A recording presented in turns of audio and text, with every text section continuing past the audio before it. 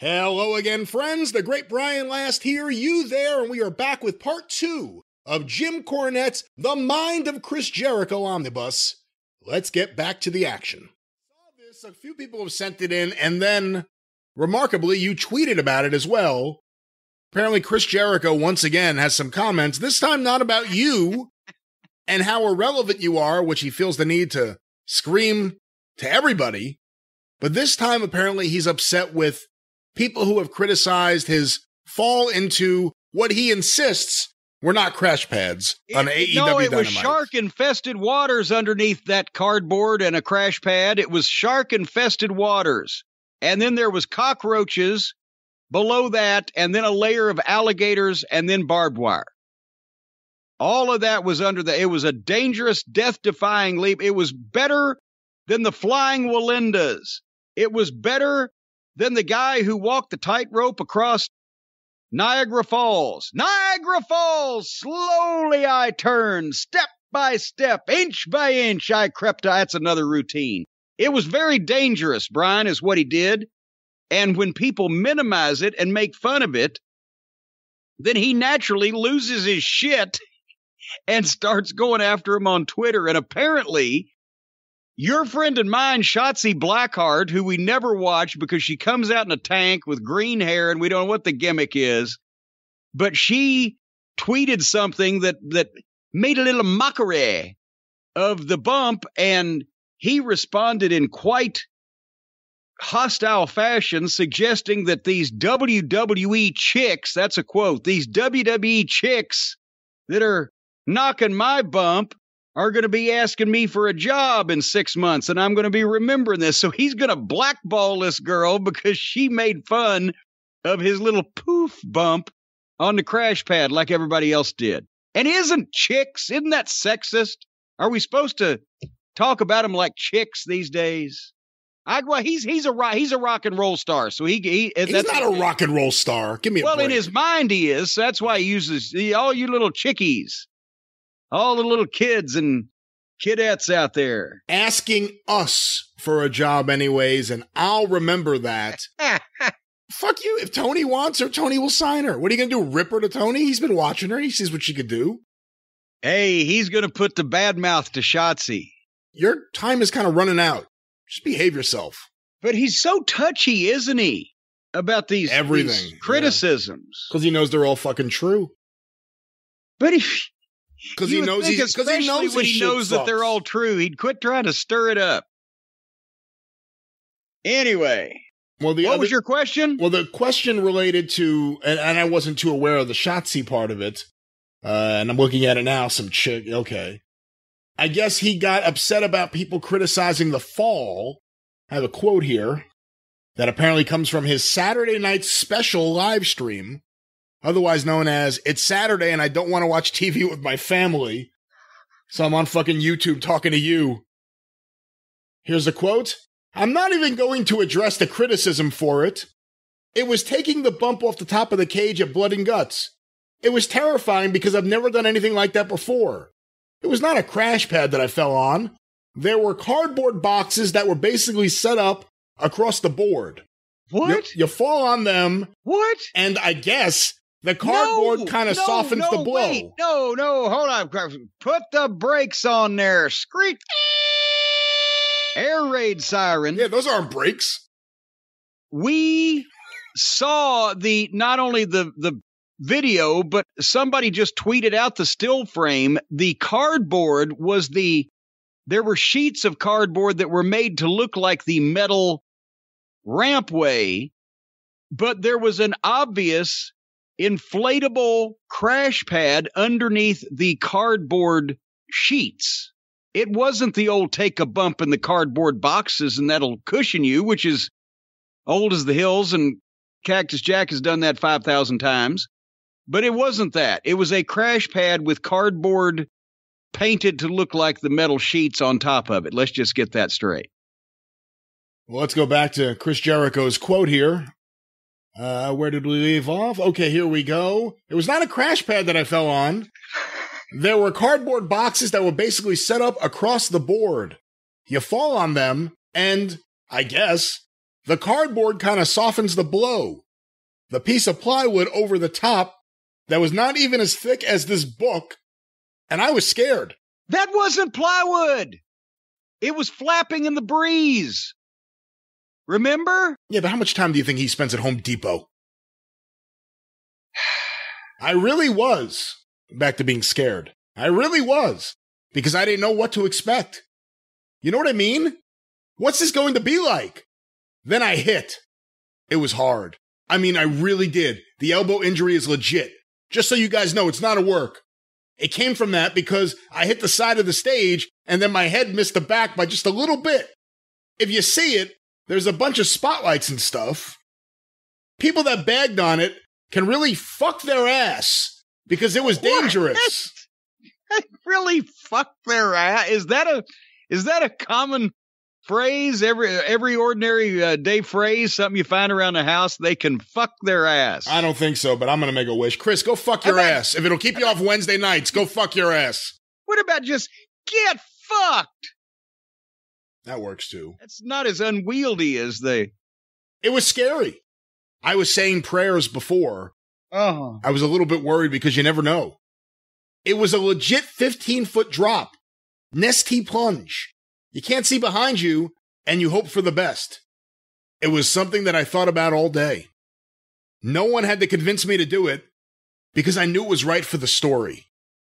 But like I said, people that didn't respect the bump really aren't fans. Well, that again. Oh, that's one of his go-to things now. If you don't like what he did, you're not a fan. If you don't like it because it was so obvious that I was standing there, obvious when I was pushed that I was taking the bump on purpose, and obvious when I fell that it was a prepared landing area for me to do this pre-choreographed bump that looked phony as shit in every instance. But if you don't like that, you're not a fan. I wasn't a fan of the bump, no, because it looked like shit and was phony. It was, and it may very well. And here's the thing. I wouldn't have taken the bump either. You know why? Because it looked phony. Doing that looked phony regardless of how they did it. If you're going to fucking do something like that, take that hip toss off the goddamn top of the cage like old Mick did, or at least drop from the height into a regular ring like I did. But don't fucking cry how dangerous it was when you actually did a movie special effect. Then I've got to fucking be scared and afraid for the health of every stuntman in Hollywood. People in the business that were kind of bagging on it should know better. Because it's not something you would really want anybody to do because it's dangerous. And it can affect you for your life if it goes wrong. I didn't want anybody to do it because it looked phony.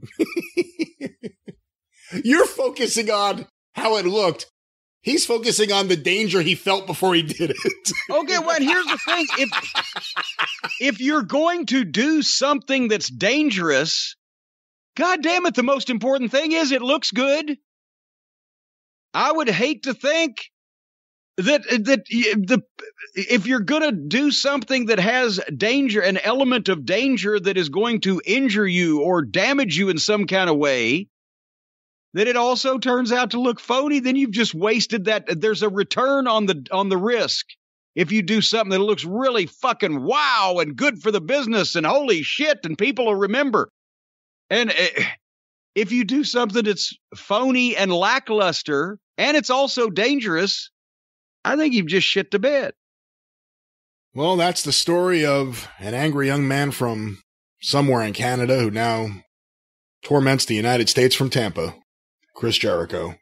Let's get another question here, Jim. He went from being the Winnipeg Wonder to the Tampa Torment. Our next question sent to cornydrivethru@gmail.com from Name Redacted. Name Redacted? That's right. He sent a link. I have not read this. Let's see. This link is to an archive post from Chris Jericho. It is him responding to online critics of his match from King of the Ring 2002. I would love you to read this to Mr. James Cornette so that we may hear his thoughts. Now, this is not recent. This is from that time period. Let me see. Is What there you're a saying. date? He said archived or whatever. June 24th, 2002. It's on the Wayback Machine, which archives classic website material. Well, that's good to know. So, Mr. Peabody, go ahead and read this thing. June 24th, 2002. Let's see if this rings familiar with modern day Chris Jericho. The headline, Hello Jagovs. All right, I've had it. You want a war? Now you've got one. I'm suffering from a bout of insomnia, so I decided to go on the web and check out the reviews of The King of the Ring from tonight, more specifically on the PW Torch website. After reading what all of you smarks, and believe me, you are all still marks, had to say about my match in the show, I am furious. Everybody has the right to... Wait a minute, this is the night of the King of the Ring. The night of the King of the Ring. He's in his hotel room looking up his reviews on the websites for people to put his match over. Instead of, I don't know, eating and sleeping? He wants people to validate his high opinions of himself. But anyway, we continue. Everybody has the right to an opinion, and here's mine. I'm sick of all you holier-than-thou pompous jackasses. That's it. That's all. Baby goes to sleep now. What the baby goes to sleep now? I had one of my best matches of the year tonight with RVD. Wait a minute, I thought he was going to sleep. There's more? There's more. Baby goes to sleep is not the closer. Isn't that something? Like wrestling nowadays, you do the finisher, then you kick out and keep going for another 5 paragraphs. Go another 10 minutes. The match of the year tonight with Rob Van Dam featured 20 minutes of tremendous action, innovative false finishes. Wait a minute now. The match of all of the matches in his career that he's going ballistic on to people who knocked it is with Rob Van Dam. That's right. He's gone that deep. They can't praise his match with Steve Austin, his match with The Rock, or his match. He's got to go that deep in the catalog and be upset because they didn't like his match with Rob Van Dam. Was it a good match? I don't remember ever seeing it. To be fair, I don't recall the match, but it was fresh on his mind. Again, this is the night of the pay-per-view event, so... Yes, when I guess room service was closed. But let me go back to what he said here. The match featured 20 minutes of tremendous action, innovative false finishes, and an absolutely tremendous crowd. It was everything I could have asked for in a match, and was, in my opinion, an off-the-charts performance from RVD and myself, match of the year caliber. I was so excited about the contest, and I can humbly state that we stole the show. The crowd was so into it that they were burned out after we went on, quiet for the next 3 or 4 matches. Wow. They ate up every move from start to finish. So they killed the crowd, is what he's saying. That is what he's saying here. They ate up every move from start to finish and enjoyed the hell out of it. But now I read the opinions of some of you. Many of you state that the match was very good or excellent. I agree. But many others are saying that the match was slow and predictable, with one jackass even saying it was one of the worst matches of my career. How could you honestly say that? What the hell do you people want? What is it that you are looking for? We go out there and bust our asses to entertain you, and if the Columbus fans were quiet, they sure as hell weren't during my match. They were entertained. And your thoughts were that bad? Well, if you didn't like my match tonight, then you were out of luck if you're a Jericho fan, because it was the best you're gonna get, jerky. That was CJ at his finest. Oh my God, this is how he writes about himself. Oh my God, he's talking in the third person now about himself. Wrestling at its finest. A great 4.5-star performance with a tremendous build, a great crowd, and an awesome match. If you didn't like it, then stop watching me and stop watching the WWE and take up bowling, because you will never like anything we give you. Boy, it's that again. If you don't like this, you're not a fan. If you don't like this, stop watching. At least he didn't say, go fuck your ass. I'm the first one to admit when my performance is not up to snuff. He's continuing. Or something was bad, and I'm the most self-critical person on the WWE roster. But tonight's performance was me at my finest. Didn't like it? Then get the F out and good riddance to you. For all of you that enjoyed my match, I say thanks. For those that didn't... He's not even trying to be a heel, because he's sucking up to the people who liked it instead of saying, yeah, because I'm great. He's not being a heel. He's being a whiny baby. For those that didn't like it, I don't care because I'm through with you. I'm now finished with the internet and I'm finished with this site because I hate what you marks are doing. You've spoiled it for me. Your negativity is ridiculous. You all come off like a bunch of bitter know-it-alls who won't be happy with anything we give you. Nothing is ever good enough, and quite frankly, I'm over it. You are the same people that are saying that Attack of the Clones is boring, analyzing every little detail instead of allowing yourselves to be entertained by its magic. It appears he's put some thought into this. Yeah, by the way, I wouldn't be holding up Attack of the Clones as the comparison to a great piece of art that your match is. That was. I haven't seen it, to be honest. It seems that some of you wish the wrestling business would dry up and die because some of you dislike everything we do. Is it always good? No, but we are killing ourselves to try and entertain you. And if you don't respect that, then kiss my ass. I want the business to be around forever, and I'm doing my part to keep it great. And I did that tonight no matter what any of you think. A lot of the boys pandered to you on their website, asking for your input and your thoughts, and I used to be one of them. Guess what? I'm not anymore. Think what you want. I don't care. Do what you want. I don't care. Respond how you want to as well because I won't be reading. I don't give a damn about what you think anymore. One of the best wrestlers in the world and one of the performers in the best match of the night and match of the year candidate from King of the Ring, Chris Jericho. That's how he signed it. Wow. Well, let me read that sign off one more time because it was so clunky. I almost fucked it up. Instead of sincerely or best wishes, one of the best wrestlers in the world and one of the performers in the best match of the night and match of the year candidate from King of the Ring, Chris Jericho. Woo. Go to bed. What was it? Go to bed, baby. Baby's going to bed. Looks like baby needs to sleep it off. Baby goes to sleep now. Baby goes to sleep now. Okay, what? Do you have any magic website that you can pop up a review of that match from the time to see what anybody said about it so we have something to go on? Because this is not it's not a Hogan and Andre in my memory or Flair and Steamboat. I will look for a moment to see if I can find it. Like I said, I don't remember the match or any reviews of it, but let me see what I can find. King of the Ring 2002, eh? Well, obviously, this was a match that literally revolutionized the entire in-ring performance aspect of professional wrestling, something that nobody who ever saw it could possibly ever put out of their mind, something that had such an impact on some people that they weren't able to fully process even the greatness that they were beholding in front of their eyes from the greatest wrestler in the history of the world and the perpetrator of the best match of all time at King of the Ring. Baby's going to sleep. Have you found anything? I found something. Again, I don't know what this review is. It's from 2002 from 411 Mania. But it's not really criticizing the match. It's literally just listing everything that happened. It was the opening match, according to this. Oh. It's listing everything that happened. So there was no place to go but down after that match. Is what the people. It was the opening match, but people were remarkably quiet for the next several matches. Boy, I'll tell you, the other thing is just how similar he is there to what he is now.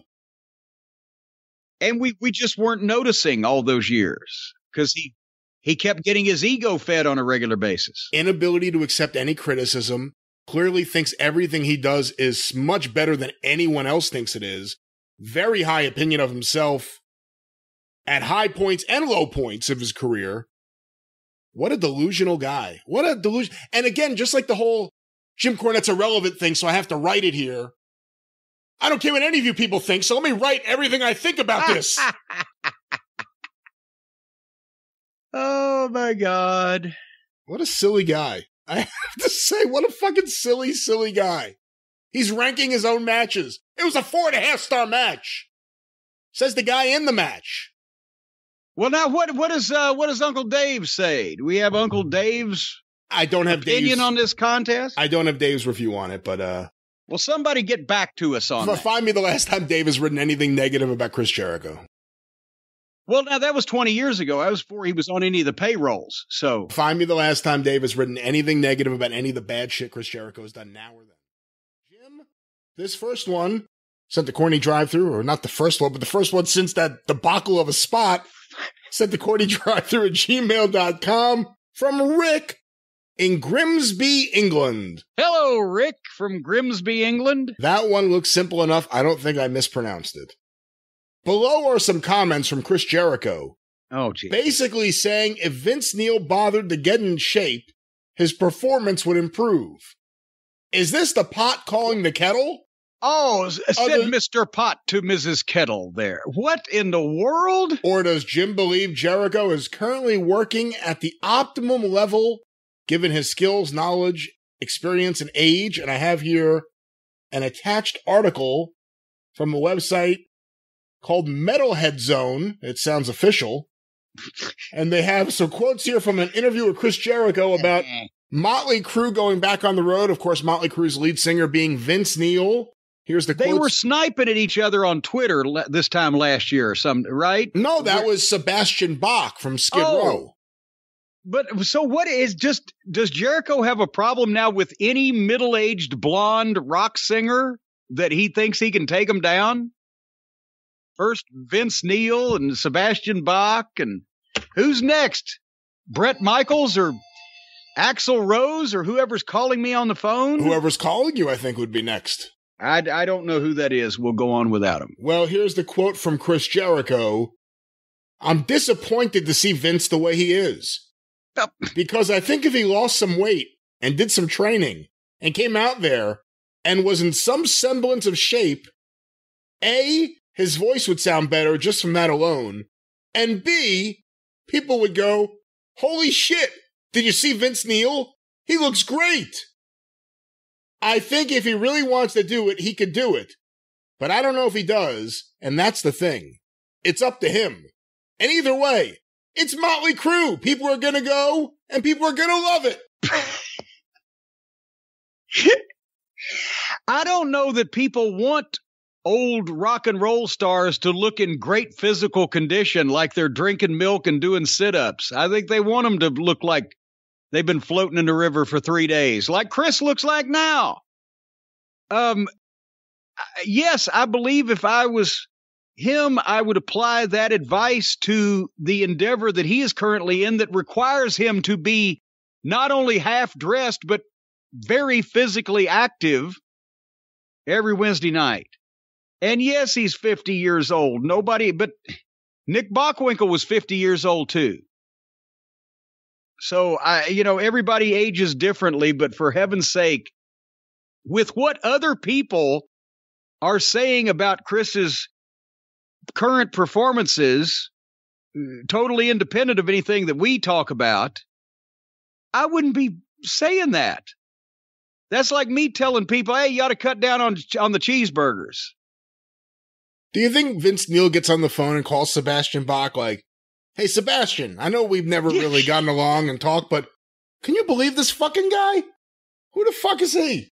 So it was Sebastian Bach that Jericho was trying to get one over on when he released that video of him singing a cappella that time. Remember? A cappella, oh, a cappella. Yeah. No, when he was doing the thing where it was some heavy metal song that he would, with no music and just on his camera phone, was screaming or screeching, I will sing in this fake voice. Yes, in this fake voice. I'll sing this over the top. And then he actually said, how was that? Not bad, huh? Yes, it was exactly that. It was bad. I don't think that Robert Plant is not currently shaking in his boots from Chris Jericho, Vince Neil, or Sebastian Bach, but I would think that Chris would lighten up on the telling rock stars in his same age group, you need to get in shape. I love it so much. The Sebastian Bach one is my favorite because he's not known for backing down, and he didn't. And he went the other way. Instead of not, he just started challenging. He was like, hey, shrimp, fight me. Whatever he was saying. The guy had just been the world champion in AEW. And he has this guy challenging him to fights on Twitter. Sebastian Bach. But there it is, Chris Jericho. The question is, what rock star will he critique next? Perhaps he's out of touch with what's happening in music. Well, you know, it's so sad when music passes people by that were never actually in it to begin with. It's sad. A popular topic we have not gotten to. I'll read this question here. This was sent to cornydrivethru@gmail.com from Justin in West Virginia. Maybe he knows Stephen P. New. It's a small state. I wanted to hear Jim's opinion on what Chris Jericho said on Instagram about beating MJF and the Inner Circle in the feud with beating MJF and the Inner Circle Pinnacle feud.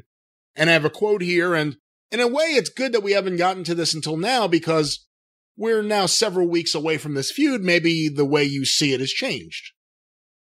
No, I think I still saw it exactly the same way, but go ahead.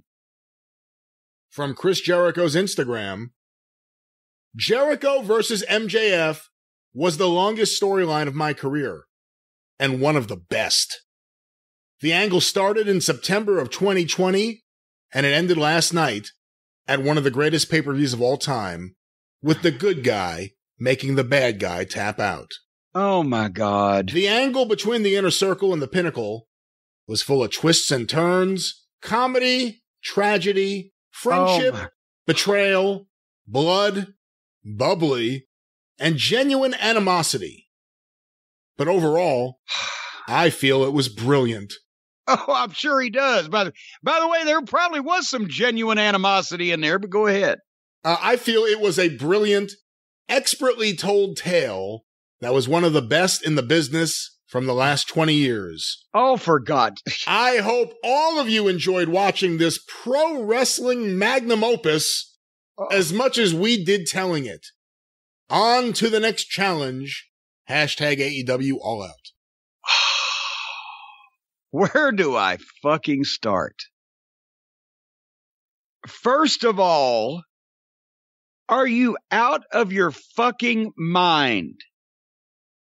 This is wrong on so many levels. And I've just heard this. I've never heard this comment before. I just heard this for the first time, and I'm trying to process this. In any situation, how would this... He's a babyface now, so he can't say I'm being a heel by being a fucking egotistical prick about my handiwork, but he's a babyface, so he shouldn't be coming off like that, and that's the way he's coming off. Also, he's actually putting himself in the movie star role and the movie reviewer role. It's like if Siskel and Ebert starred in a major motion picture or a sitcom and then reviewed it and gave themselves both glowing reviews. He did that before. Remember we read that post from like 2002 where he gave himself like 4 stars for a match? Well, yes. But I figured it's after a show. He's alone in his hotel room. He's bored and he's stroking himself. Figuratively, possibly literally. Some things never change. Some things never change, apparently. Except he wasn't sitting in a hotel room alone after a show. This is weeks after the fact. And then what? Doesn't that drag MJF down with him? Because now he's not only told everybody, yeah, I'm a phony piece of shit that loves the smell of my own farts, and I planned this whole thing out because of my genius to entertain all of you plebeians out there, as Bobby Heenan would say.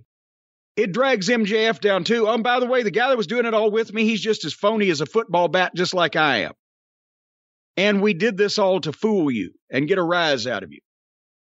So he's coming off like a heel when he's a babyface. He's definitely coming off like an obnoxious asshole because, Jesus Christ on a cracker. Even if you liked the thing, it wasn't the greatest wrestling angle of the last 20 years. He's burying the guy he was in it with as being a fake and a phony, contradicting what airs and is talked about on their very own television program. Also that the fans will go, Chris, Your angle was so good, and you're so smart, and you're so cool. Why would you do something like that? If you're insecure, you may want the reaction that you would hope it would get. Well, I don't think it got that reaction. I think that everybody's better off that it's over with, especially MJF, so he doesn't get flushed down the toilet anymore. Jericho just said, hey, this is the greatest angle of wrestling of the last 20 years that involved me flushing a heel's fucking head down the toilet. Now that I would have bought that it was the best angle of the last 20 years in wrestling that involved the overweight, overage babyface flushing the heel down a toilet. Because it was also the only one of those. That's insufferable. He's delusional. I mean, that's the problem is Jericho has awful ideas. He's convinced they're all great. Nothing will change his mind. And Tony Khan is a massive Jericho fan. So he gives him more slack than he would almost anyone. And therein lies the problem. Can you imagine Steve Austin saying the same thing after a pay-per-view?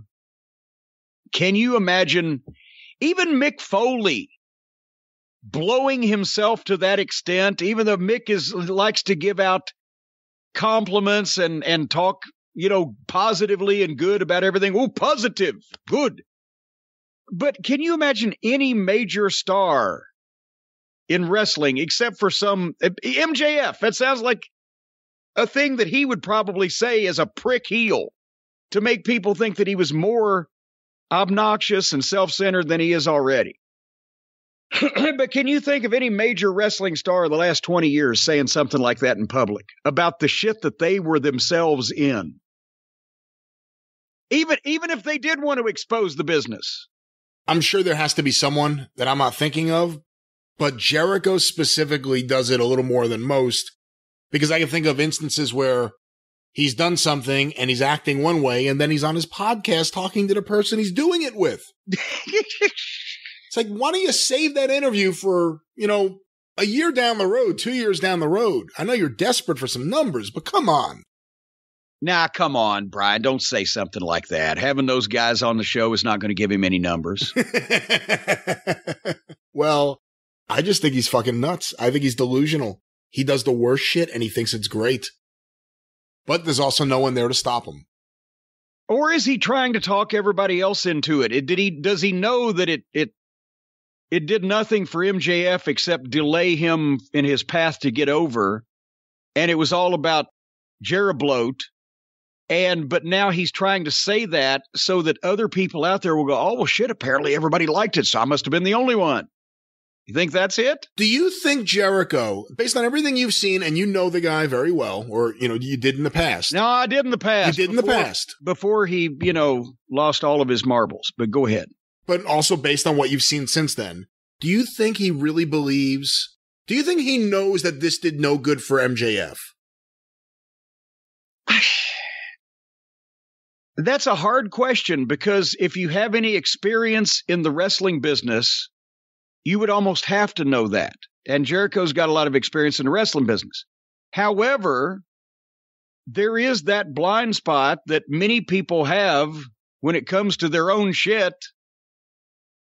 So, as Jackie Fargo used to say, it might be a pick'em. I don't know. Could go either way. All right, and that's the Chris Jericho portion of the show.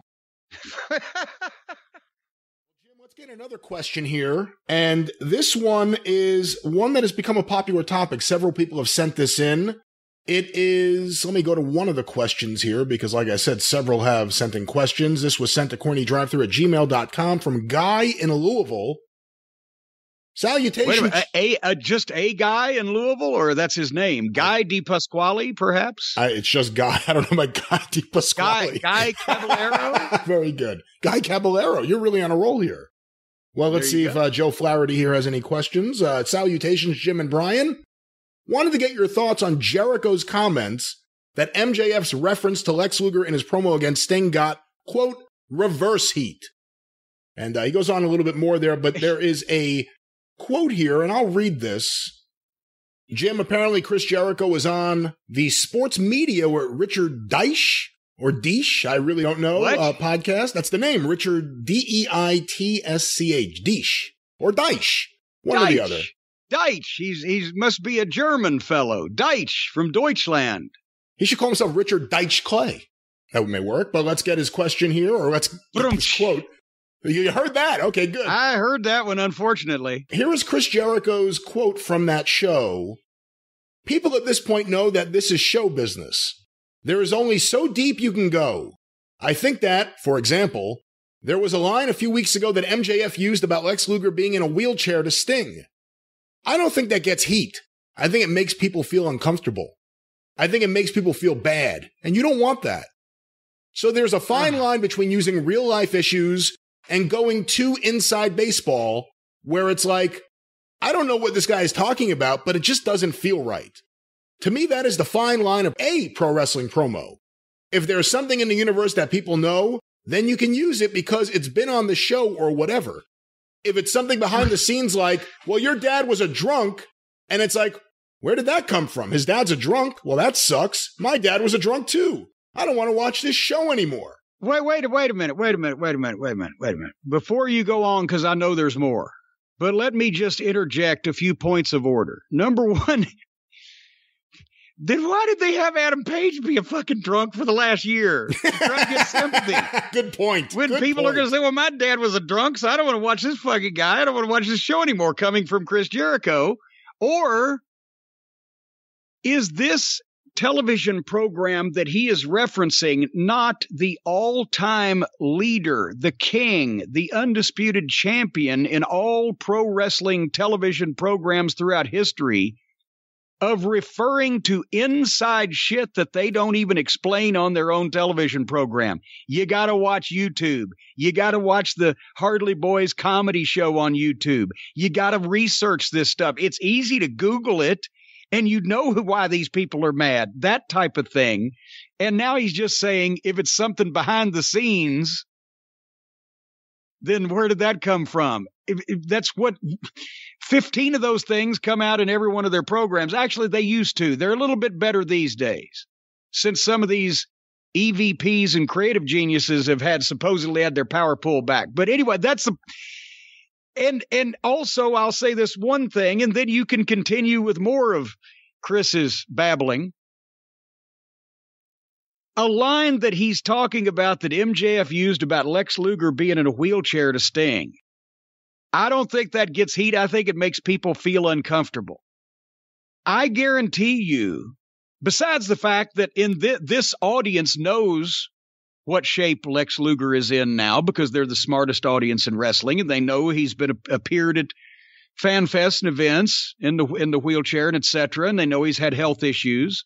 That's why they reacted to the line. That's why they reacted to the line. It wasn't inside baseball. But besides that, if you sit 100 television executives down in a room and just say, listen to these two lines and tell me which one you want on your network. Is it one wrestler saying to another wrestler that he's going to put him where a friend of his is in a wheelchair?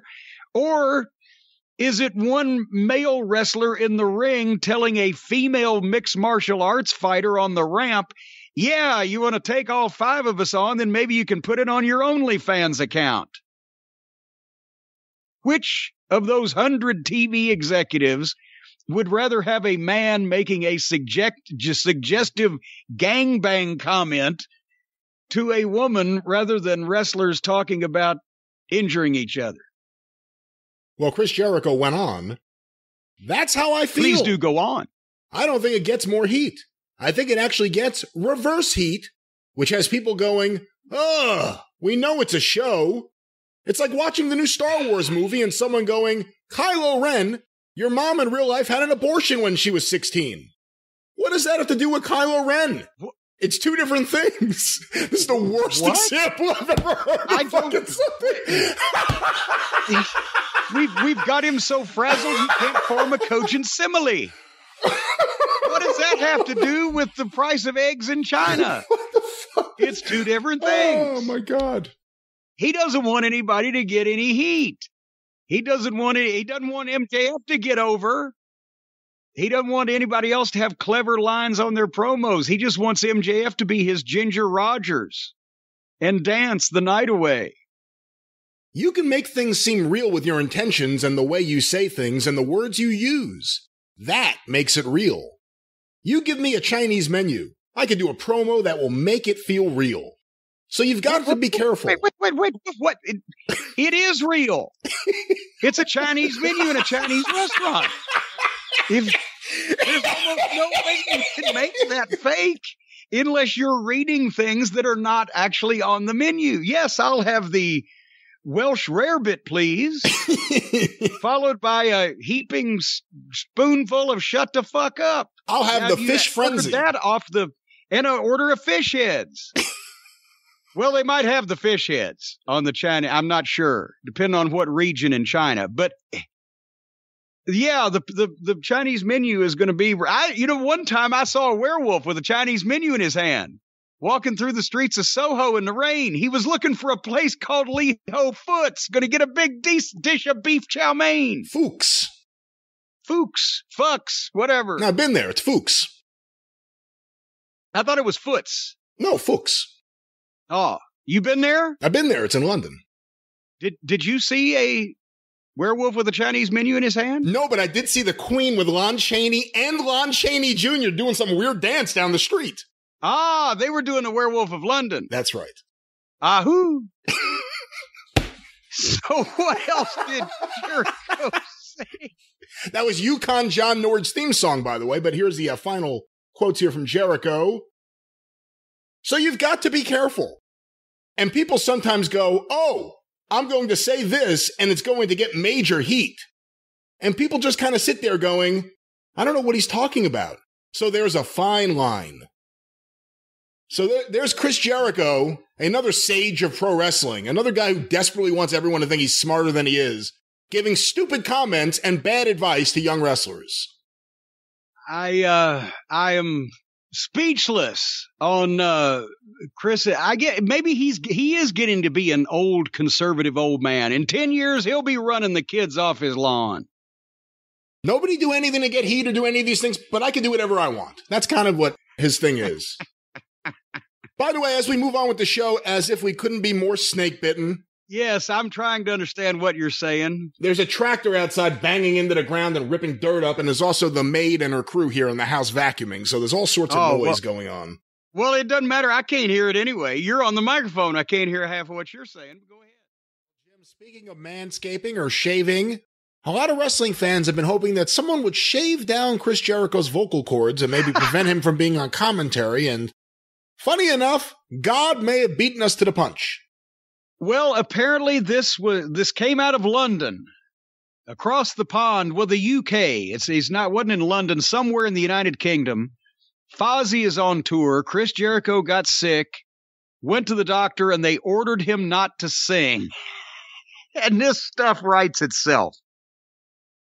I know certain people have been critical of Chris's musical interludes, but I didn't think that we would actually get to a point where officials of a foreign government would demand that Chris Jericho quit singing. Did you?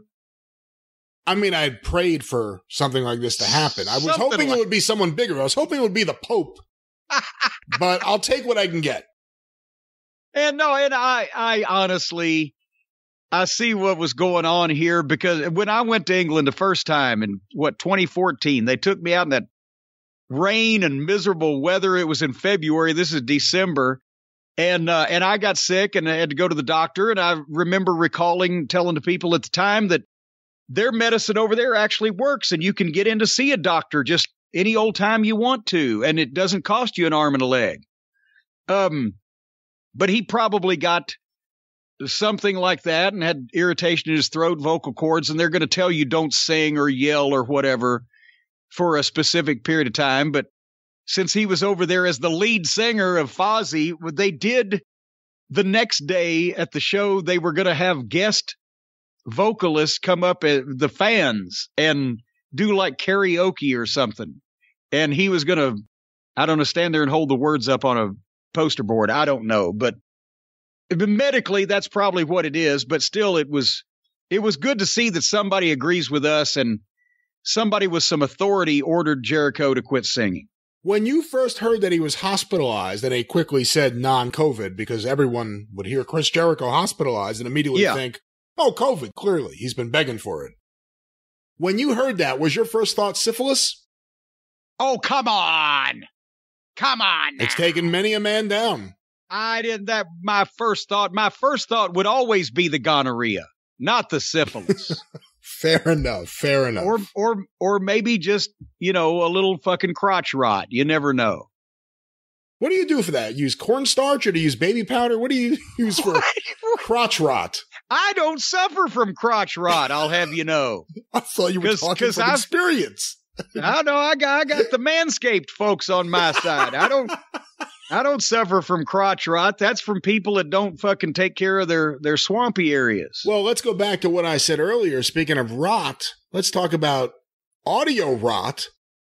Will this do what everyone has been begging for? Will this keep Chris Jericho off commentary for a considerable period of time, if not forever? I don't think so.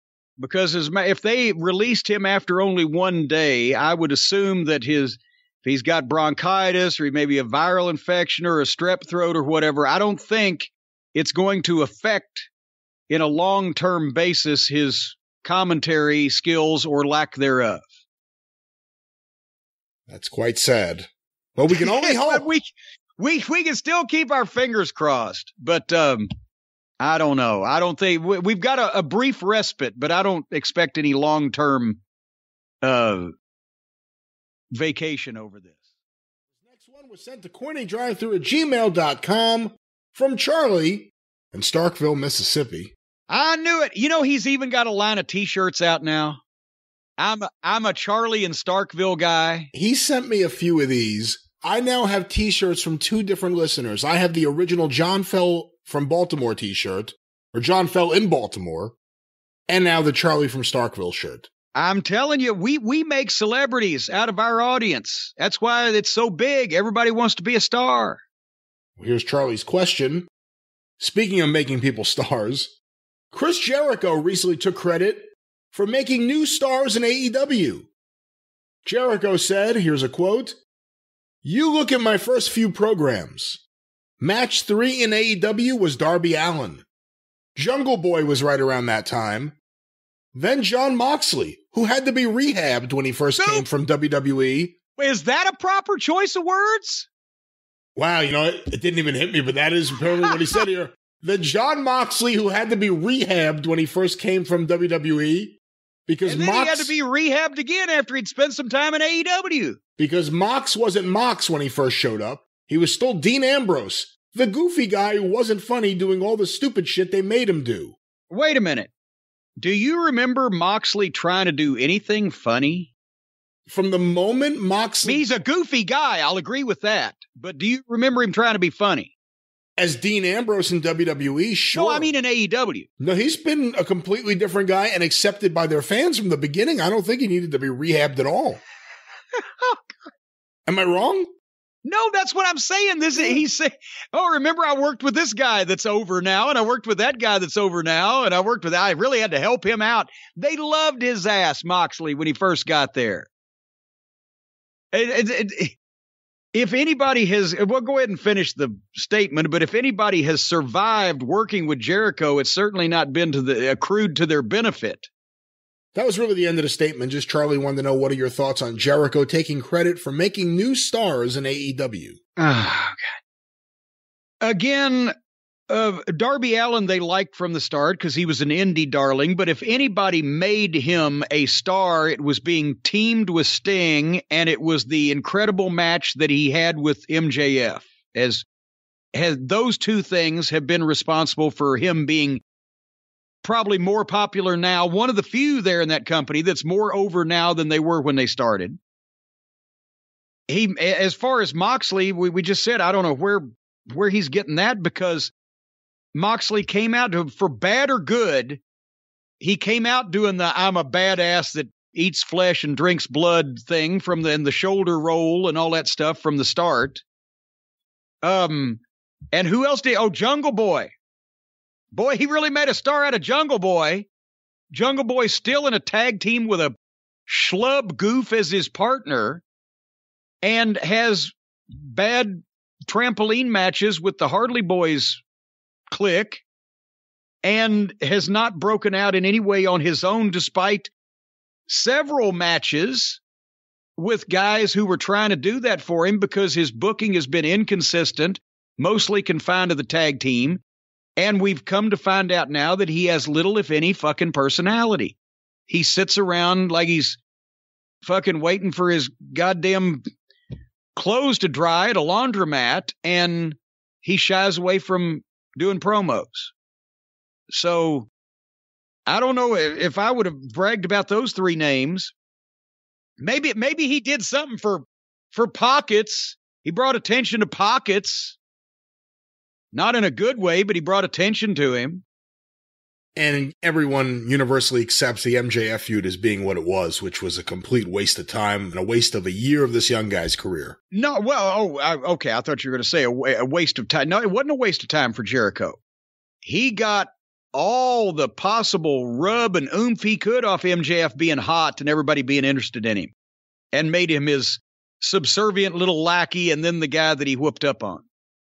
All right, well, that's Chris Jericho's comments on making new stars in AEW, and, another place where... You can't make new stars just in the ring also. They have to be booked that way. If you go in and have the greatest match since the Christians ate the lions in ancient Rome, and the guy that you have it with the next week ain't on television, nowhere to be found, and then he's getting beat by the mascot 2 weeks later on YouTube, you didn't make a star anyway. But go ahead, Brian, with where you were going. Let's get our first question. Let's see what we have to talk about here today. Jim, this was sent to cornydrivethru@gmail.com from Chaz in a town in South Africa. I'm not even going to try to pronounce this. No way to spell it. GQEB. Now it gets easy. ERHA. Oh, it gets easy after that. All right. Well, from Gahuba. Here's his question. I'm an avid listener of the show for the last 2 years, and I'd like to say thank you for all the insight and laughs during the dumpster fire that was 2020 and 2021. Especially for us here in Gqeberha, South Africa. Gqeberha? I'd love to hear you and... Don't pronounce it correctly. Pronounce the man's hometown correctly. Gqeberha? I'd love to hear you and Jim attempt saying my city's name. My question relates to recent comments made by Chris Jericho in an interview, and I'd like to hear your thoughts. Here's Chris Jericho comparing himself to The Undertaker. Oh, boy. Not that there's any comparison, but I think I'm taking on like the Undertaker role in the WWE for his last few years there, where every time he does something, it's impactful. It means something. He's a benefit to have in the locker room. He's a leader. He's very experienced. He can tell guys and girls what they're doing right and what they're doing wrong. And it's just a good person to have around your roster. So, Jim, what are your thoughts on Chris Jericho? Jesus Christ. He says, not that there's any comparison, but I'll compare myself anyway. And then he says all good, true things about The Undertaker, but by inference, would that be the proper term? Inference? Hold on. I think so. Let me look that up. Hold on 1 second. Indisposed, indulge, inextinguishable, initiate. Wait a minute. FGHI. I've gone too far. Hold on. Infiltrate, infidelity, infidel, infest. All those people that are always saying, I could listen to Jim Cornette read a dictionary. Well, here you go. Here you go, ladies and gentlemen. Infer, to conclude from evidence, to lead to as a result or conclusion, inference, the act or process of inferring. And basically, inference is the activity performed by a reader or interpreter in deriving conclusions that are not explicit in what is said. One way or another, he's compared himself to The Undertaker. He then says a bunch of nice things about The Undertaker that ipso fatso can be applied to him.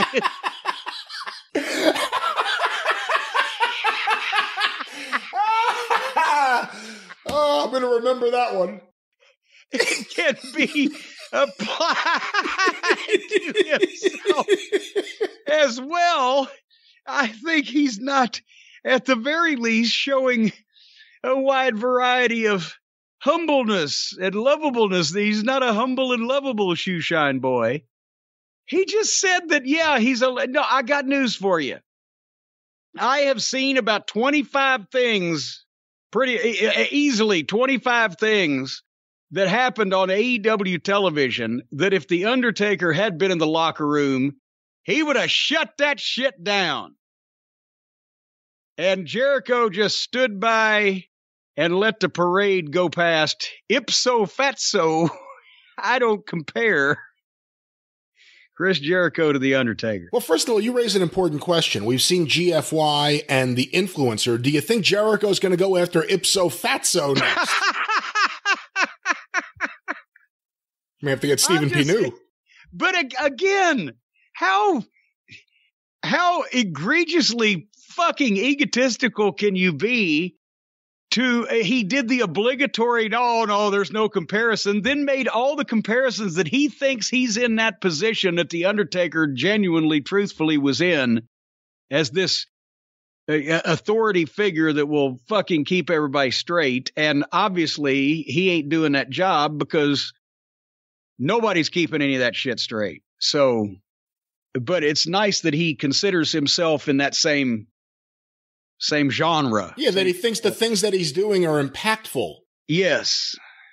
The problem is he wants to give people advice.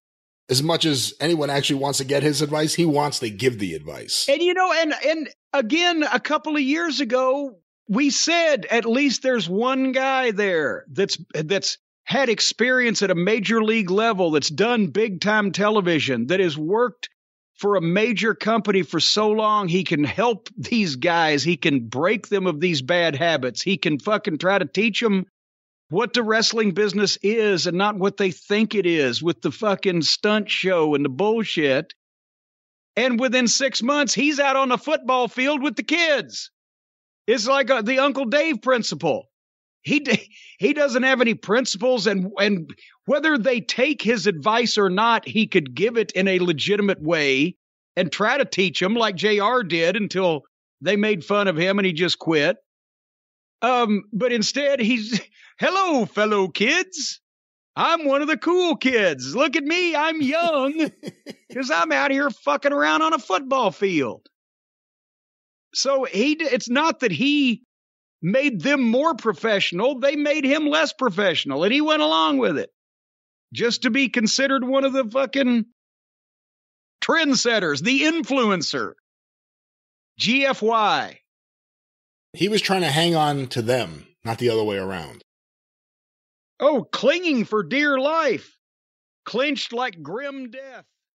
Jim, our next question is one that several people have sent in on Twitter and via email, thecornydrivethru@gmail.com. Did you see a recent tweet from Chris Jericho after the Ring of Honor pay-per-view about Tony Khan? I did not. Here's a Chris Jericho tweet, 11:49 p.m., April 1st, 2022.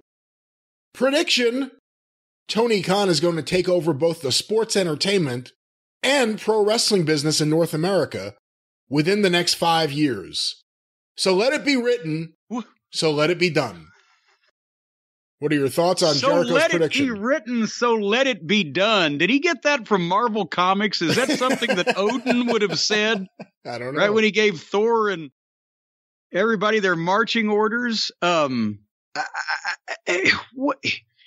is he worried about his contract and he's trying to start sucking up now? He's going to take over so he's going to beat Vince. Vince, who knows in 5 years if he'll be around, but he'll have either taken over the WWE or bypassed them at this point. Is this what he's saying? I guess so. I mean, he has Ring of Honor. Impact's a non-entity. Anything else really doesn't matter in the States. New Japan is WWE. I guess he's saying that Tony and whatever his operation will be will either be bigger than WWE or they're going to take over WWE. I'm not exactly sure.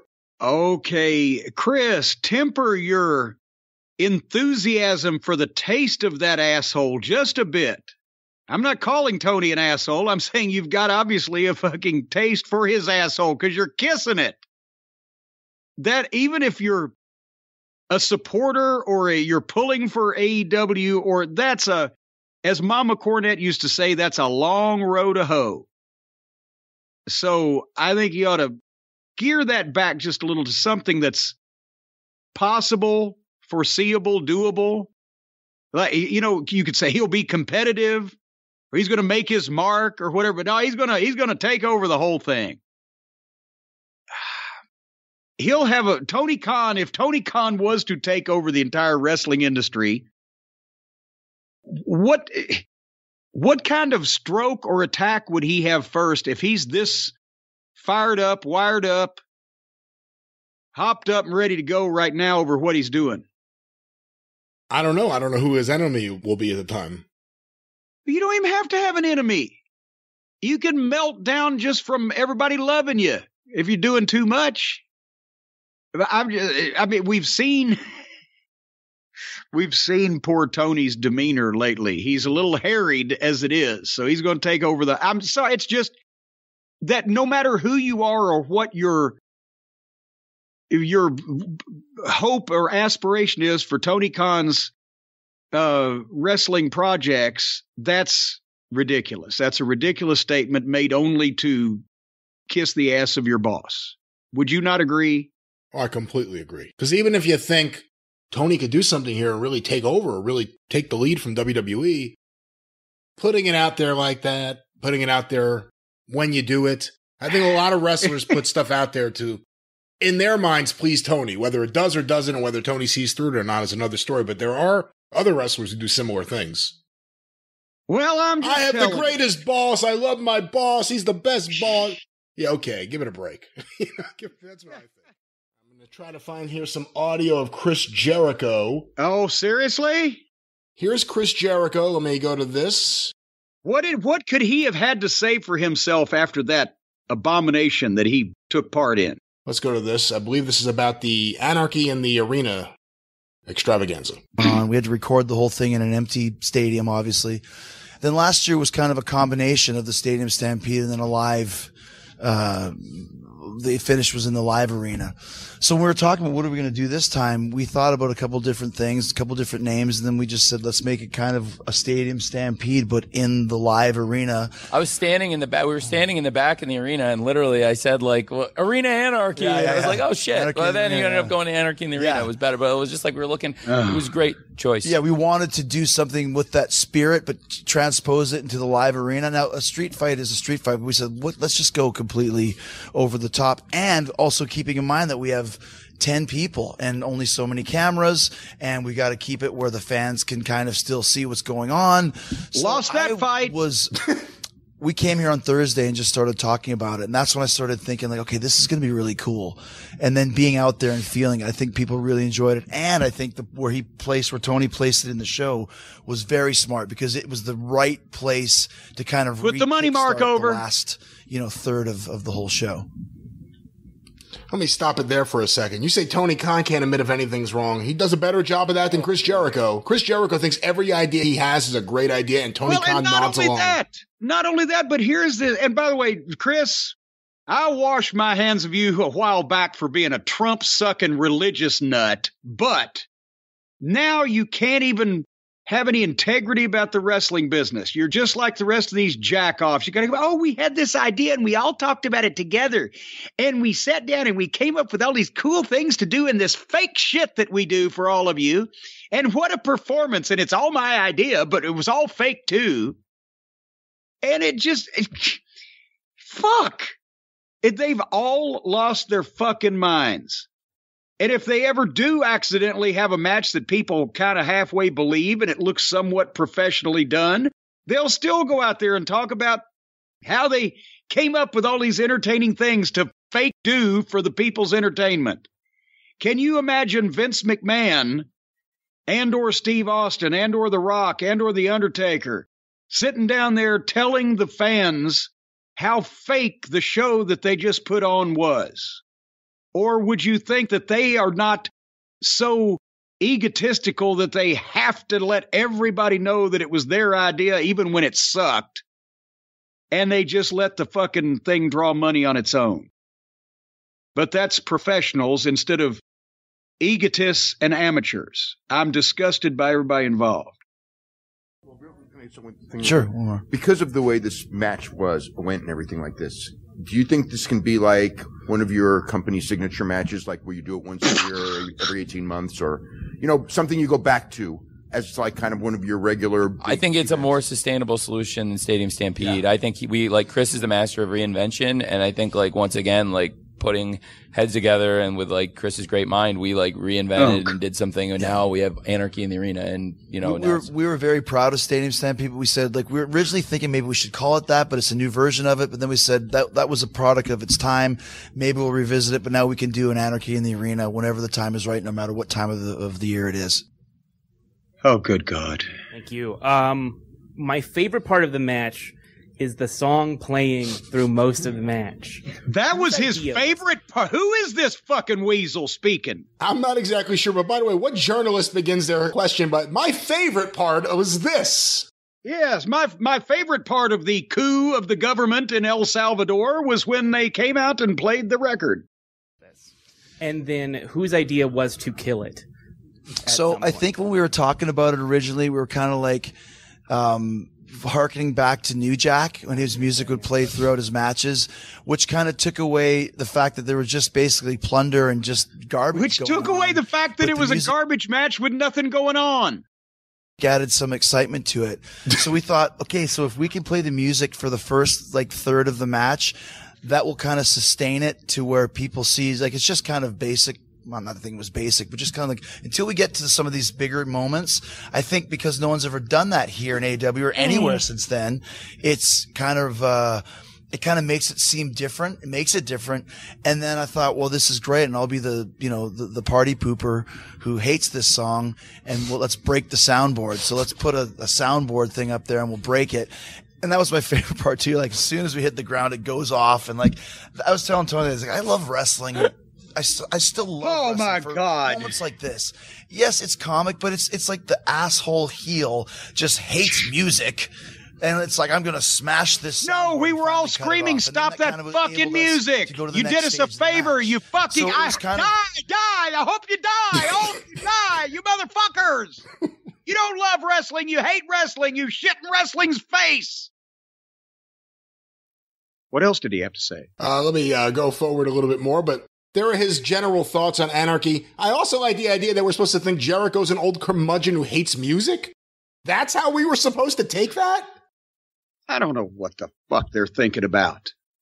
And again, if they did get any simpleton that would believe their logic-bereft, nonsensical fucking wrestling matches, then they'll come out and spoil it for that one knucklehead by telling him it was all fake too.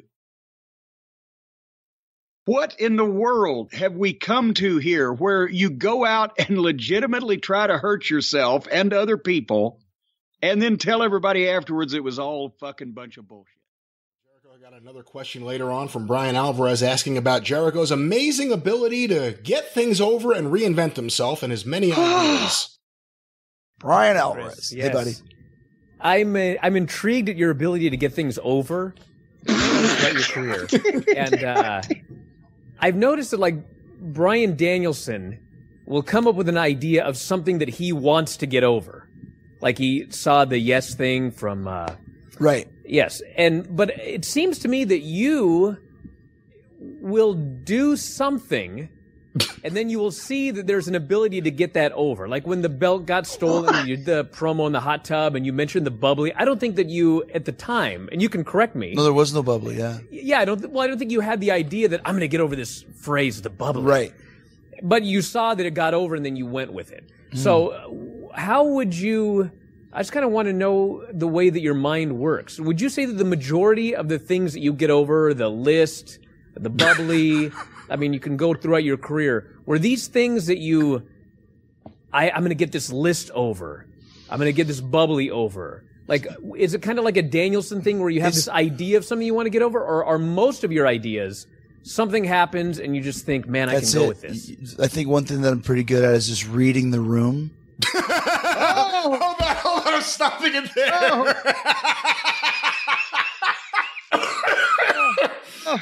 One of Jericho's top talents, reading the room. My God, I just can't. Do all of the journalists, all 6 of them that come into this room, do they bring their own baby oil for these hand jobs, or are they given a bottle of baby oil when they come in? I will say, from watching this last night, it does appear that a lot of people are there as fans who have a place where they write about wrestling, as opposed to people who consider this something to be treated seriously. When you begin by saying what your favorite matches were, or I like this or that, I'm not exactly sure if that's how it's supposed to go. But it's not a hostile room. No, not at all, and especially not for Chris Jericho. But let's go back to his brilliant answer. Because I've had a lot of things like where, like I thought like GFY, that's a good one, and then the same night Mox came out and literally said, "Go fuck yourself," and it's like, well, that one's done. But no one was really getting into it. You're kind of swimming upstream. But for example, like the Wizard, for example, all it was throwing the fireball. I'm a wizard. And I start seeing people like, okay, they're making GIFs of Chris Jericho with a Gandalf, Chris Jericho's face on Gandalf, or all these cartoons or Dragon Ball Z. And it's like, oh, this is interesting. They like this Jericho's Wizard. So face on Gandalf's body. Would anybody have noticed? Hold on, you're interrupting a genius. Yeah, fucking wizard. Genius. Yeah. And little kids now, they're posting videos. Oh, what are you? I'm a wizard. Oh, now we have something. So that's why we did the fireball last week. Just on Harry Potter has nothing to do with that. You don't have to do it much, but just doing it a second time, now it's Chris Jericho's. I'm a wizard. My dad said, "How did you do that fireball?" I said, "I'm a wizard. I'm a wizard, Dad." He's like, "Well, dude, do you want one?" It's in my hands. So that's kind of what you just read the room and kind of see, like, people don't bring signs anymore. You notice that? Yeah. I noticed that a couple of weeks ago. Nobody brings, back in the day, signs everywhere. That's how you could tell. Jimmy Hart would always say, you can't make people write signs. You know why? You know what's hard? Why? You can't hold your sign in your phone. Good call. Same time. That's a good point. Good point. Everyone's always got their phone in their So hand. you used to be able to read the signs. That is a good point. And now what you do is read social media. And you see kind of what's moving and what's shaking. And then, you know, we maybe put out a t-shirt, see how it does. Oh, it's the number 1 seller of the week. Okay, now we have something. So I think it's basically just reading the climate of the room and kind of hearing what people do, and just that I'm pretty good at that. And instinct is good as well. A lot of, 32 years of doing this, I have a real kind of good feel as to what people are into or what they might be into. And most of the time I'm right. Not all the time, but most of the time I'm right. Even Jericho Appreciation Society, when I told Tony that one, he bid on it right away. And I was like, dude, he was like, this is great. He bid on it. When I first said that, huge outrage. Jericho Appreciation, that's terrible. It's terrible. I was like, okay, stop. I'm in charge. You should have called it Inner Circle 2.0. Right? No. That's terrible. And then here we are now, Jericho. And the sports entertainment. And the sports entertainment. I leaned into sports entertainment as soon as you said it. Oh, what a genius. What a genius. And it leaned so perfect into Bryan Danielson, Mox. Well, that was another thing, too. I'm sorry, I know you guys have been here a long time. No, it's great. So we were in Bridgeport, and Eddie Kingston and I had a face-to-face promo. And he was great because he came in there and said, I don't even know why I'm here. I don't want to talk. This is pro wrestling. You want sports entertainment? Go down the road. Huge reaction. Oh, that's interesting. They don't like sports entertaining. They don't like sports entertainer. Who knew? Who could have figured this out? Let me ask you a weird question. Is sports entertainer trademarked? Nope. Is now. So that's kind of why I was like, it's perfect. And then like he just said with the Blackpool Combat Club, and then suddenly they're connected because of Eddie and Mox, and none of you guys saw it coming, which made me laugh so hard. All the smart minds in the room, nobody saw this. It's 5-on-3. It's 5-on-3. Okay, it's getting old. These guys got to do something. Blackpool Combat Club. Oh, it's getting old. They're going to do something. You never saw the connection that it was coming to a head? We came up with that 3 months prior. But it's like I said, it all connects. Yes, we plan everything out ahead of time, ladies and gentlemen, because we're all a bunch of fucking phonies. Can you cut this motherfucker off? He has become Kenny Omega. If you hear the way he talks about himself, he's even doing the breathy phone sex voice. Yeah. And he's an artiste, and well, I guess that'll be the next thing. He'll try to fucking be Twinkle Toes 2.0 and sap some of his fans if he's got any left. My God.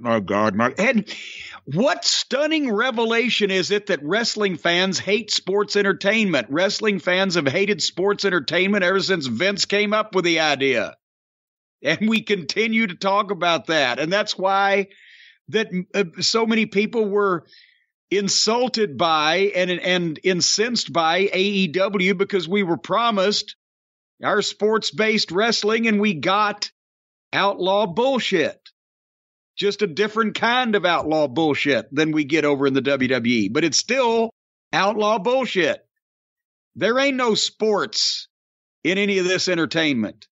And they lied. At least Vince said flat out, no, we're not going to give you good fucking violent, bloody fucking pro wrestling that you can believe. We're going to give you a bunch of horse shit so you'll buy ice cream bars. But Tony lied to us. No, we're not going to do that. Sports-based presentation with middle schoolers and legless people and Rick Knox, the fucking floating corpse referee. And phony shit that we think about 3 months ahead of time. And then we'll tell you about it. Why do nobody watches this shit anymore? And everybody wonders why. Let's get all the political stuff out of the way, because apparently it ties into this next story. Jim, what else has happened now politically? Well, a lot of people have been sending this in. And again, I want to reiterate, we really don't know the whole story. But have you been following what apparently happened, an incident between MVP and Chris Jericho outside the ring? Oh, well, I haven't been following it because I keep hearing the same story. Basically, they crossed paths at a hotel somewhere recently when I guess both were in the same town for some reason, even though they're in separate companies. And there was a verbal altercation near the elevator. And the only other hint that I have heard was that potentially it was about social issues that were expressed by either person on Twitter. And I would think that specifically it was probably, since we know where poor Jericho's head is at, it was probably something goofy that he said that MVP took exception to, because I would have to imagine that they're about as far apart on the political spectrum as me and Jericho. What do you know about this? Well, I'll go into that, and you're right. We know where Jericho's head is at. We also know where his wife was at. So, I mean, we know where Jericho's coming from on this stuff. I wonder if they called her to testify before the commission. Or will she just be a bit player with no speaking part in the background of some of the insurrection video? But go ahead. So apparently some internet wrestling sleuths have tried to put together this story. The story came out that there was an incident in a hotel in Houston after an AEW show. I don't know. Does he live in that area? Because obviously he works for WWE and they're AEW. MVP, I think, is MVP not from, well, he was at one time from Florida, but I believe now he does or has at some point in the past lived in Texas. So, or perhaps he's multicultural and bi-coastal. The man's, he dresses well. I'm sure he's got some money. He's probably got a couple of homes. Nevertheless, they were there. They were there, and the word was that he was going to visit some of his friends from the WWE, like Matt Hardy, people that he worked with and knew. Well, there you go. Apparently there was an interaction with him and Jericho, which led to a screaming match. Some have said it was almost a physical altercation. Jericho went into the elevator and either yelled or just said, "I don't fight jobbers," which set off MVP. So we'll get back to that part of the story, because MVP apparently doesn't say that's the whole story. Well, but by just jobber. Now, in all seriousness, he was the manager for the WWF champ, one of the champions. He's a former Intercontinental champion, had a fairly decent career there himself. I wouldn't exactly put him in the Randy Mulkey category. So yeah, and it's easy to call and Jericho was the one getting in the elevator when the doors were closing, right? Hey, you jobber! It's easy to call someone a jobber when you know they're going to kick your ass. MVP would kick the shit out of Jericho. I was about to say also, was MVP not, I mean, I don't know the ins and outs and nuts and bolts of his entire life's biography, but was he not trained in something at some point that one would think that, I know Jericho got famous for either taking down Goldberg or Goldberg not being able to take him down, but that was 20 years ago, wasn't it? It was a long time ago. So again, this incident happened. Word got out. People then start trying to develop the story, figure out what's going on there. Fightful Select reportedly reached out, or not reportedly, they did. They reached out to MVP and Jericho. MVP said there was an exchange, but it didn't go down like that. And Jericho's quote was, "Nothing else to say. I don't fight jobbers. Nuff said." So he's holding to that line. It sounds like he's not disagreeing with that being the line that was said. Some internet sleuths have tried to figure out where this stems from. Apparently this tweet, November 4th, 2020, so again, election time, Chris Jericho said, "I'm not a political person, but is it strange to anybody else that for the first time ever, we have to wait a day, 2 days, 5 days, 10 days to find out who won the presidential race?" To which MVP replied, "Delete this." And then someone said, "Yeah, MVP, you tell him what to do. Don't let him have his own opinion." And MVP replied, "Misinformation or categorically false information is not an opinion. There are no such things as alternative facts. But hey, no reason to let the truth get in the way." Boom. And that's, here's the thing. Everybody that retweeted or spread that horse shit, if Chris was able to watch real news instead of living in his fucking Fox bubble, he would have known that everybody that paid attention had been saying that was going to take place for weeks and weeks. But it wasn't a surprise. But it was a surprise to them because their dipshit leader, and this is another thing came out in the commission hearings, was telling people, don't vote by mail. Go in person in a pandemic. And they didn't think he was doing himself any favors there either. So spreading I'm on MVP's side. Wait a minute, hold on here. Let me, I wasn't ready. I didn't think early enough in the program there I was going to have to give somebody a round of applause. But yes, it doesn't help when people that ought to fucking know better spread bullshit to the more gullible, weak-minded people who will easily believe it. Well, apparently after MVP made his statement, Chris Jericho blocked him on Twitter. So a lot of people were pointing to this specific interaction, if you want to call it that, and the subsequent blocking as being potentially part of what caused this. The word that came out was the argument they were having in the hotel in Houston was about social and political issues. You have to think it's all tied to this. You would think on the face of it, it's all tied to this. Well, is it all tied to this, or was this Twitter exchange a rehashing or a reprise, if you will, of something else that they maybe have discussed in person? And MVP has rolled his eyes at Mr. Jericho in the past. And, I mean, who knows? Because if you've got... I had somebody one time say to me, well, what do you expect from Jericho? He's a fucking rich white guy. But no, you can still have a brain, especially when you've been in a business that's showbiz for all of your adult life, and you ought to know a line of bullshit when you see it and hear it. But nevertheless. Let's also remind everyone, Chris Jericho has the option to return to Canada anytime he wants. In fact, some of us may pay for the transit. Actually, I don't know.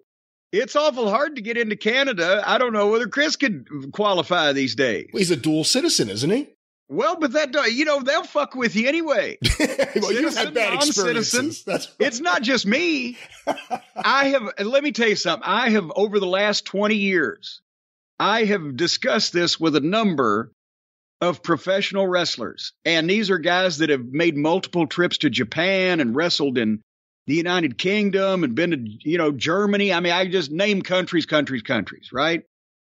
And I have been, as you know, twice in the last 10 years across the pond to the United Kingdom. Hello, Kenny Mac.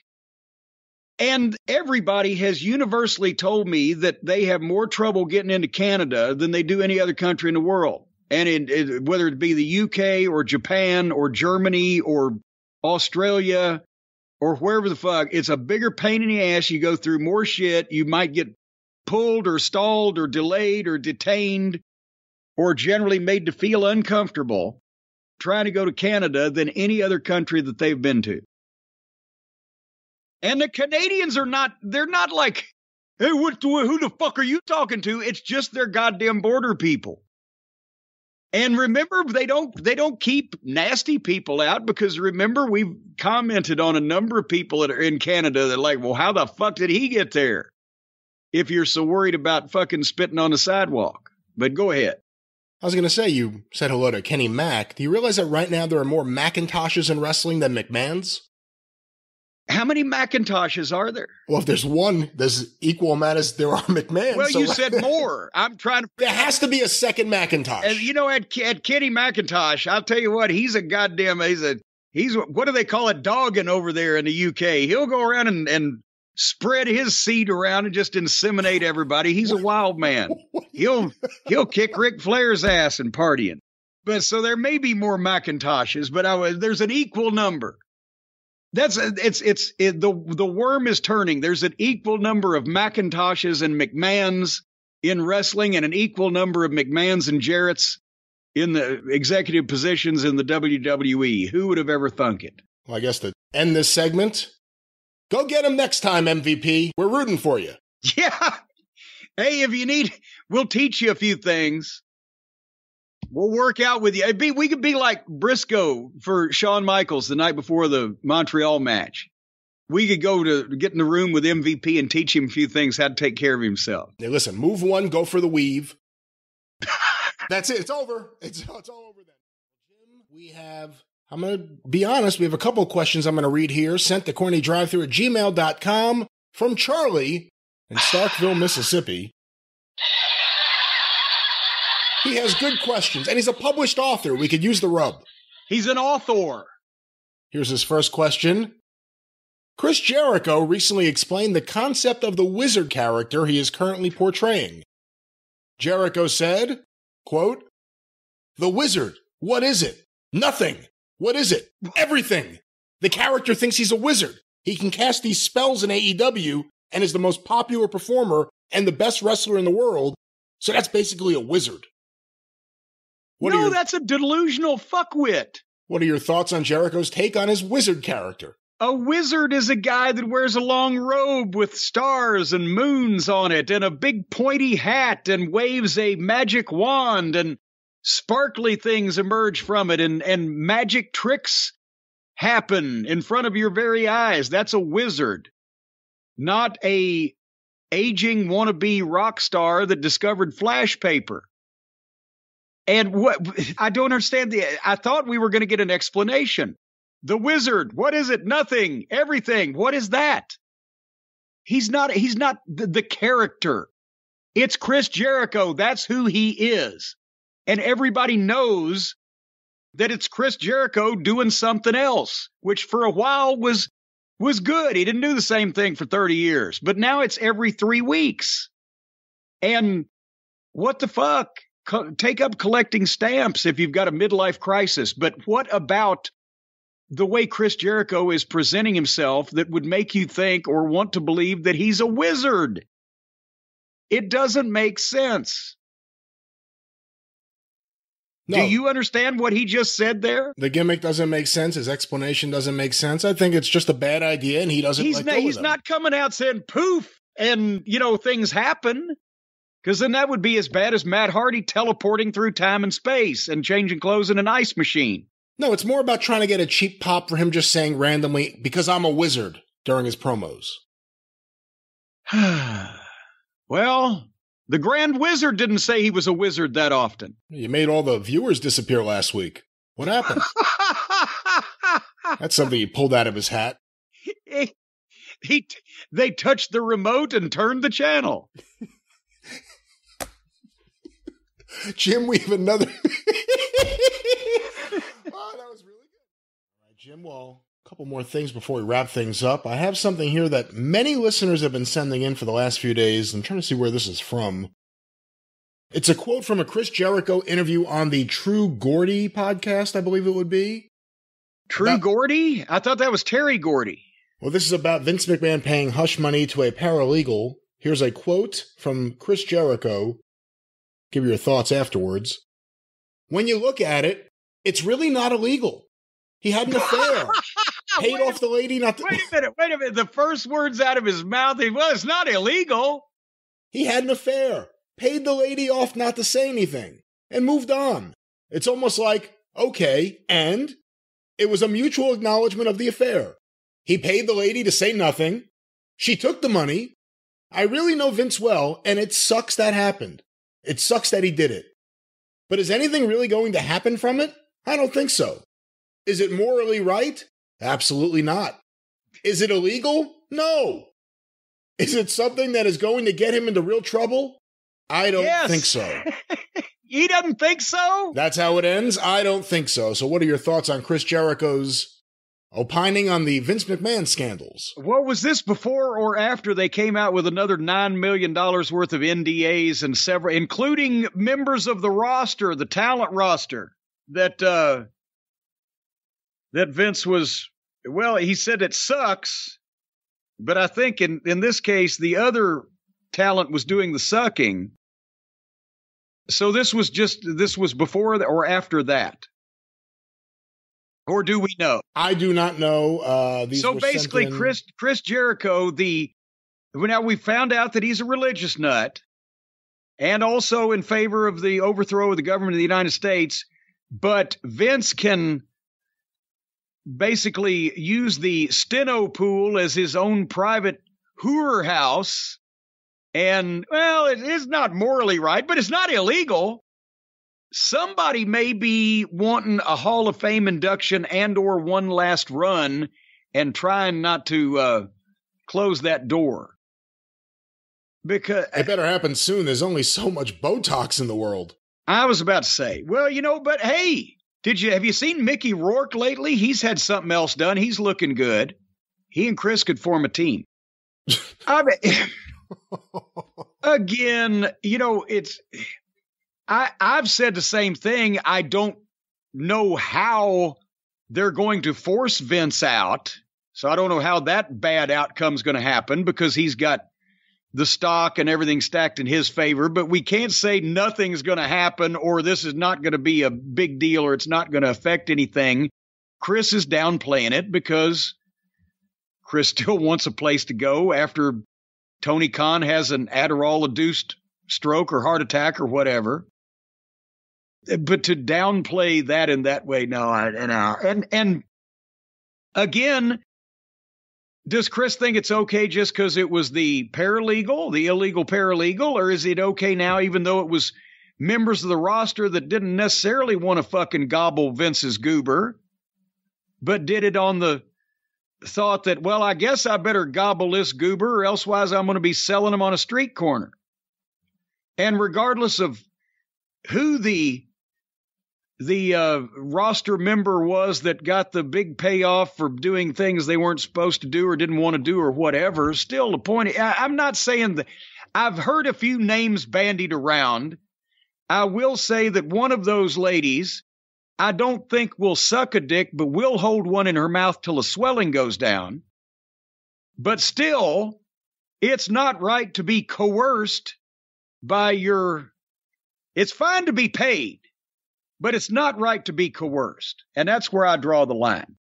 If it's a business transaction and everybody's happy with it, if the purchaser is happy with the sale price, if the seller is happy with the purchase price, and all things being equal, I believe all transactions should be final. In that, I can't see bringing anything from that transaction back for a goddamn refund.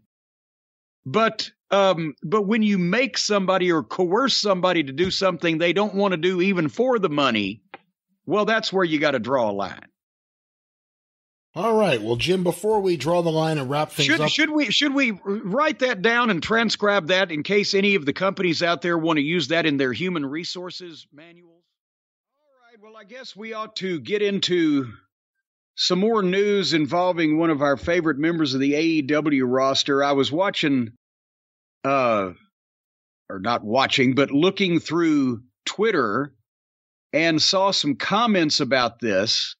But I believe you have found the clip that's germane to this incident. I am not a regular listener of Chris Jericho's podcast. I'm sure he has some. I'm just not one of them. Who could be? Oof.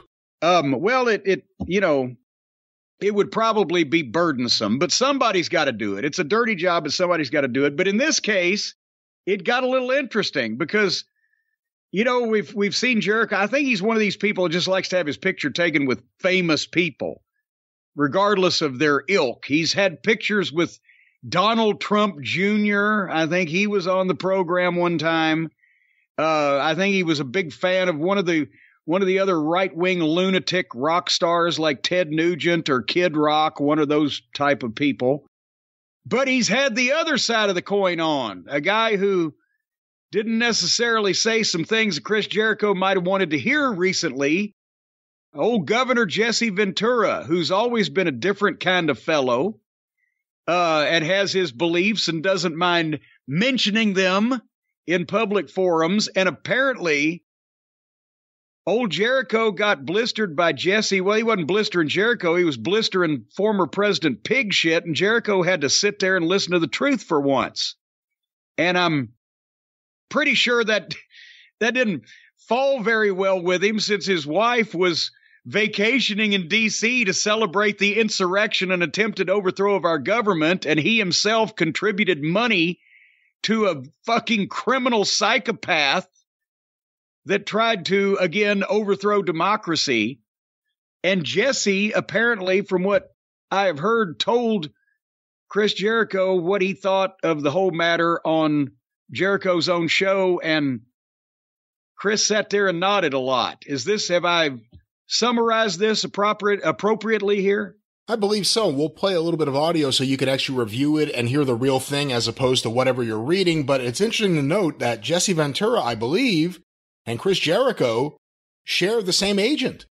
I mean, Jesse was the one who brought Barry Bloom into wrestling, and Barry Bloom is Jericho's agent, correct? Well, I haven't checked with him recently. I think at one time that was the case. And Barry Bloom, actually, like you said, Jesse brought him into wrestling at various points, was the guy who, over the past 25 years, who's represented, I would say, 80 or 90% of the major names getting major contracts in wrestling, or at least he did at one time. Especially, I know when Jim Ross was the head of talent relations for the WWF, he didn't look forward to speaking to Barry Bloom about a number of subjects. And when JR left that position, Barry Bloom became JR's agent. So he must be good. Let's now go. Here's a little bit of audio. Again, Chris Jericho speaking with the former governor of Minnesota, not just someone who's into politics, a former elected official, Jesse Ventura, on his little podcast. It's like right now, Chris. Do you know why I hate the Republican Party right now? And I'll say it blatantly on the air with you, why I hate them. Why? Because I took an oath to defend the Constitution against all enemies, foreign and domestic. And on January 6th, the Republicans attacked my Capitol against the Constitution, and I saw a Confederate flag get carried through my Capitol with their blessing. And no one, and I mean no one, to this day from the Republican Party has apologized for it. All I want's an apology. I want the Republican Party to tell Governor Jesse Ventura they are apologizing and are sorry that a Confederate flag got carried through his national capital. Right. I don't think that's too much to ask, but I don't think it'll ever be done, Chris. I'd hate to admit something, but I'll try to word this as best I can. If I would have been security that day, the dude with the flag, I often wonder if he'd be breathing today. Mm-hmm. Get my message? Yeah, sure, of course. Yeah. It takes a lot of ingredients to fix or build a car.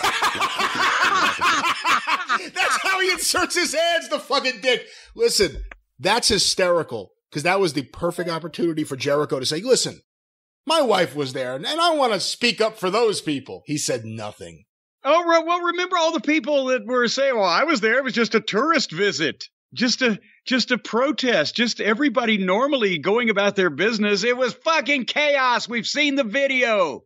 There was your point, Chris. There was your time. You could have told Governor Jesse Ventura, who may not have been the greatest elected politician in the world, but he's been one, so he has more experience at it than you. He knows how this shit works. There was your time to say, no, it's all been misunderstood. There were voting irregularities. There was fraud committed. People were outraged. No, you sat there like a little bitch with your tail tucked between your legs when you heard the truth, just like every other Republican is doing right now, that they're hearing the truth from the people that were there in the January 6th commission under oath. Republicans, people that Trump appointed alike, saying he was unhinged, saying that he was a criminal, saying that he was trying to overthrow the government by illegal means. It's all been outed. And Chris, you had the chance and you couldn't say anything because you know why? Because there's nothing to say. But he could have called home and had his wife called and apologized to Jesse Ventura for being there when she put up her vacation pictures on Facebook. Here we are trying to help a fucking criminal psychopath overthrow the government. And we're all blonde. Jesse Ventura never met a conspiracy theory he didn't like. And when he hears all this, like, that's nuts. He lost the election. When it's too much for him. Anyway, so we'll keep an eye on, and maybe they can book that in AEW. Jericho versus Ventura. It would have name value. Oh, Barry Bloom would love to negotiate with Tony again. I'm sure he would. I would imagine that Tony, every time Barry Bloom sits down with Tony Khan, Barry has to bring an extra Brinks truck or two to carry off all the extra money, because that would literally be Einstein teaching a second grade math class. I'd pay money right now to hear Ventura talk with Linda McMahon. I'd pay money to sit there and listen to it. Our next question, sent to cornydrivethru@gmail.com from Julian in Greenville, South Carolina. In a recent interview, Chris Jericho explained why death matches are good for wrestling and discussed the spot where he broke his nose. I find it ironic that Jericho's whole gimmick is making fun of pro wrestling and making it look fake, yet he thinks the death matches add credibility to the business. Wait a minute. Is that his comment was they add credibility? Well, no, that was the emailer saying that. But hold on, I have an article here from Fightful.com by Jeremy Lambert. Jeremy? And I guess he's referencing something else. This is from Comic Book. Here's the quote. You just go, fuck, that hurt. Matches like that one we just had are probably good for the wrestling business because it lets people know that it's not just all fun and games. Oh, God. Oh, that stuff isn't real. They don't really hit each other. Then you literally get bashed in the nose with the leg of a chair. You could see it. It was just an accident. But when it hit my nose, I thought for sure it was broken. It wasn't as badly broken as I thought. It was more just cracked and cartilage and that sort of thing. Still, as long as you can still move, breathe, and see, it's just a part of the job. If it's on TV, at least we'll get some shots in it. And it's probably good for the business in the long run. Shots of it, excuse me. And it's probably good for the business in the long run. It doesn't feel good the next day. Are those matches, the match he had, is that good for wrestling in any way? No. Because, number one, I can understand it used to be that's every time you got a black eye or you got busted open, you got some stitches, a visual injury, the old timers would say, well, it's good for the business. People be able to see that. You go out on TV with a black eye, whatever, blah, blah, blah. Can't fake that. The problem is when they have these garbage matches and it's so obviously in front of you visually that this is a fake bunch of bullshit, that they're cooperating with each other to do shit that nobody would ever do, that doesn't look real, that you can see the cooperation, and that is bogged down in human stunt showville. Then somebody gets hurt doing that. And if Jericho's saying, well, a bunch of people say, oh, that's fake, and they really don't get hurt. Well, then they see Jericho doing obviously choreographed fake shit with another guy, and he really gets hurt. And they must go, well, Jericho ain't very good at that because he got hurt. Which, by the way, they had to call that spot. Jericho didn't just jump up and do a code breaker to Kingston while he had a chair up in the air going to swing it. It was a called spot. And I can't imagine that neither one of them didn't think, well, what's going to happen to that fucking chair when Jericho jerks me down forward? I'm already going that way anyway. But nevertheless, no, it helps the business's credibility when the work is good enough and safe but snug enough and makes sense enough that you can't see through it, and you're not sitting there and going, why the fuck would that guy do that stupid thing out of the blue that didn't make any sense? And if an errant potato does land in the pot and you've got a black eye or whatever to show for it, all the better. But if you come out with a black eye or a swollen fucking testicle or cut from asshole to appetite off of barbed wire that you were rolling around in, it still looked like a fake match. You just weren't good enough to not get hurt doing fake shit. So I look at it completely differently and more logically than Jericho does. And of course, Jericho thinks it's good for wrestling. Every bad thing he's done over the last several years, he's not thought any of that was bad. He thinks everything he does, he thinks is good. But at least in this case, it wasn't as painful when he was doing dinner theater and dance routines. Now he's trying to do the hardcore shit with the Deathmatch Boys. Frank Sinatra doing G.G. Allen. All right, our next question, sent to cornydrivetthru@gmail.com, comes from a fella we don't hear from enough. Charlie in Starkville, Mississippi. Charlie, hope your dad's doing okay, by the way. Hi, Jim. Chris Jericho recently... Hi, Charlie. Hello, big boy. Hi, Jim. Chris Jericho recently talked about why he didn't change his entrance music from Judas when he turned heel. Jericho said Tony didn't want it. He wanted to keep the original song. What are your thoughts on Tony Khan wanting to keep Judas as Jericho's entrance music? I did see this comment and where I saw it, it was fleshed out as Chris saying, I did want to take it away from him because I was going to be a heel, but Tony didn't want me to do it. My response is Chris didn't try hard then, because you can't tell me that Tony Khan, who listens to all these other off the wall, half cocked, half baked, creative suggestions from everybody in the world and does most of them, apparently. I don't see a lot of editing going on. If Chris Jericho tells Tony Khan, who's never been in this goddamn business before he started his own 3 years ago, and Jericho's got 25 years experience, and that apparently means a lot to Tony, even if it doesn't mean a lot to the other wrestlers in the locker room when people have experience. If Jericho said, no, it's my song, it's my gimmick, it's my character, however the phrase is. I'm going to be a heel. They like to sing along. It's going to make them happy. I want to take it away from them to be a heel. No, we're not going to play it. We're going to play something else. Tony would say, no, goddamn you, Chris Jericho. If you don't play that song that the people like, that they'll cheer for, even though you're a heel, just because you're trying to make my business better, I'm going to fine you or suspend you or fire you, and you'll never work here in this town again. No, he didn't try very hard. He may have made a token attempt and told you, oh no, let's keep it. And maybe Chris led him that way with the questioning to begin with. But no, there was no serious contemplation or request or demand made. No, we've got to do this differently if I'm going to be a heel, obviously, or it would have been done differently. So no, I don't buy that implausible story. I'm sorry. Yeah. It makes you wonder if, I don't think Jericho was too, I don't think he was too, yeah, exactly.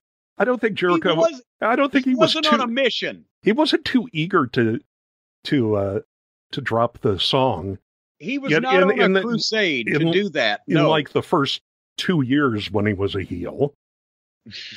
So I don't think he had a coming to Jesus or coming to Judas moment, I guess. Oh, I see what you did there.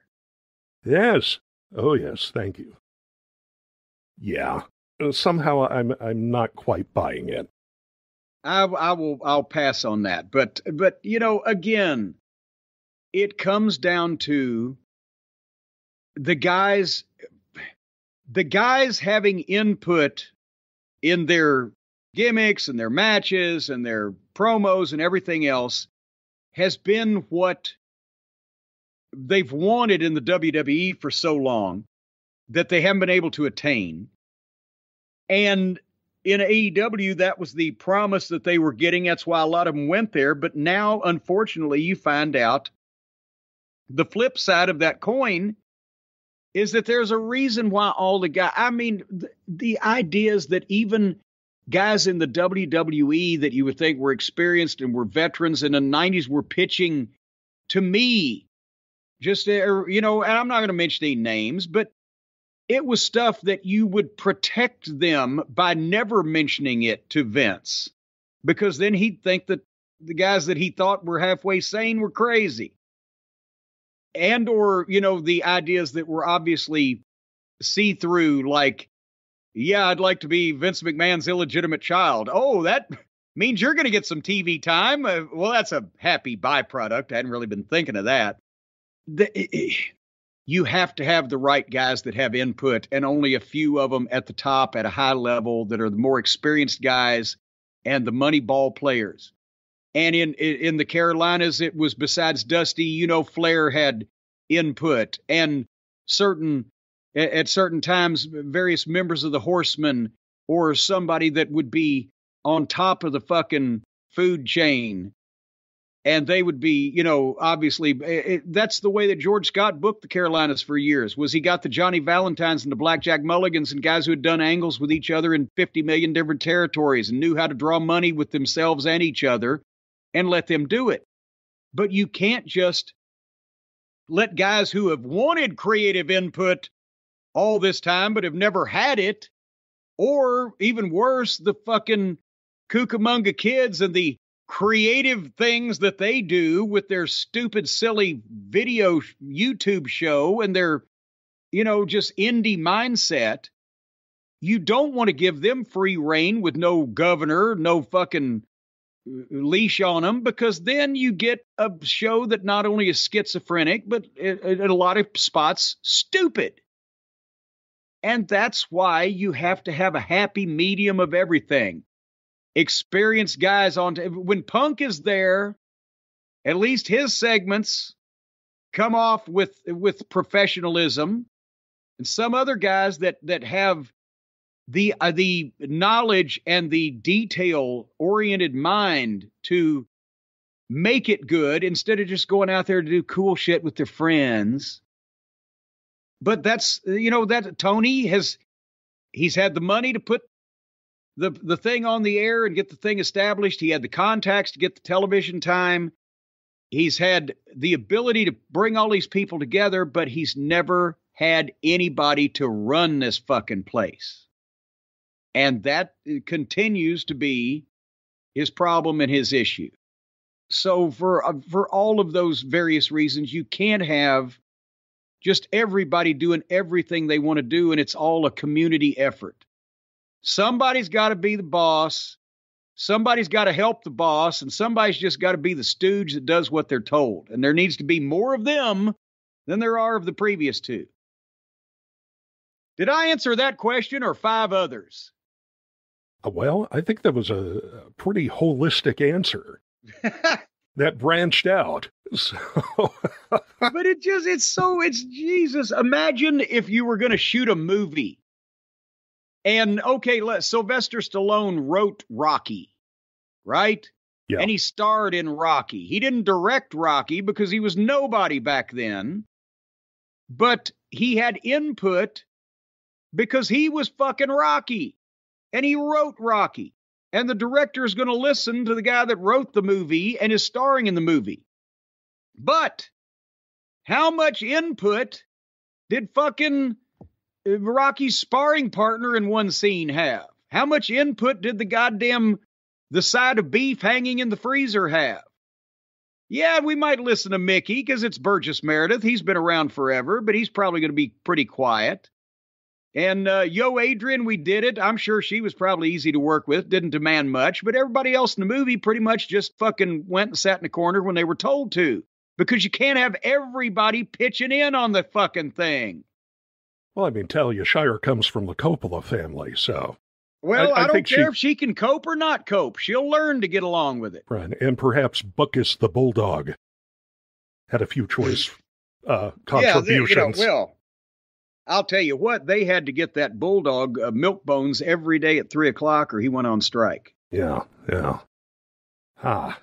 But there's that. But indeed there is that. Before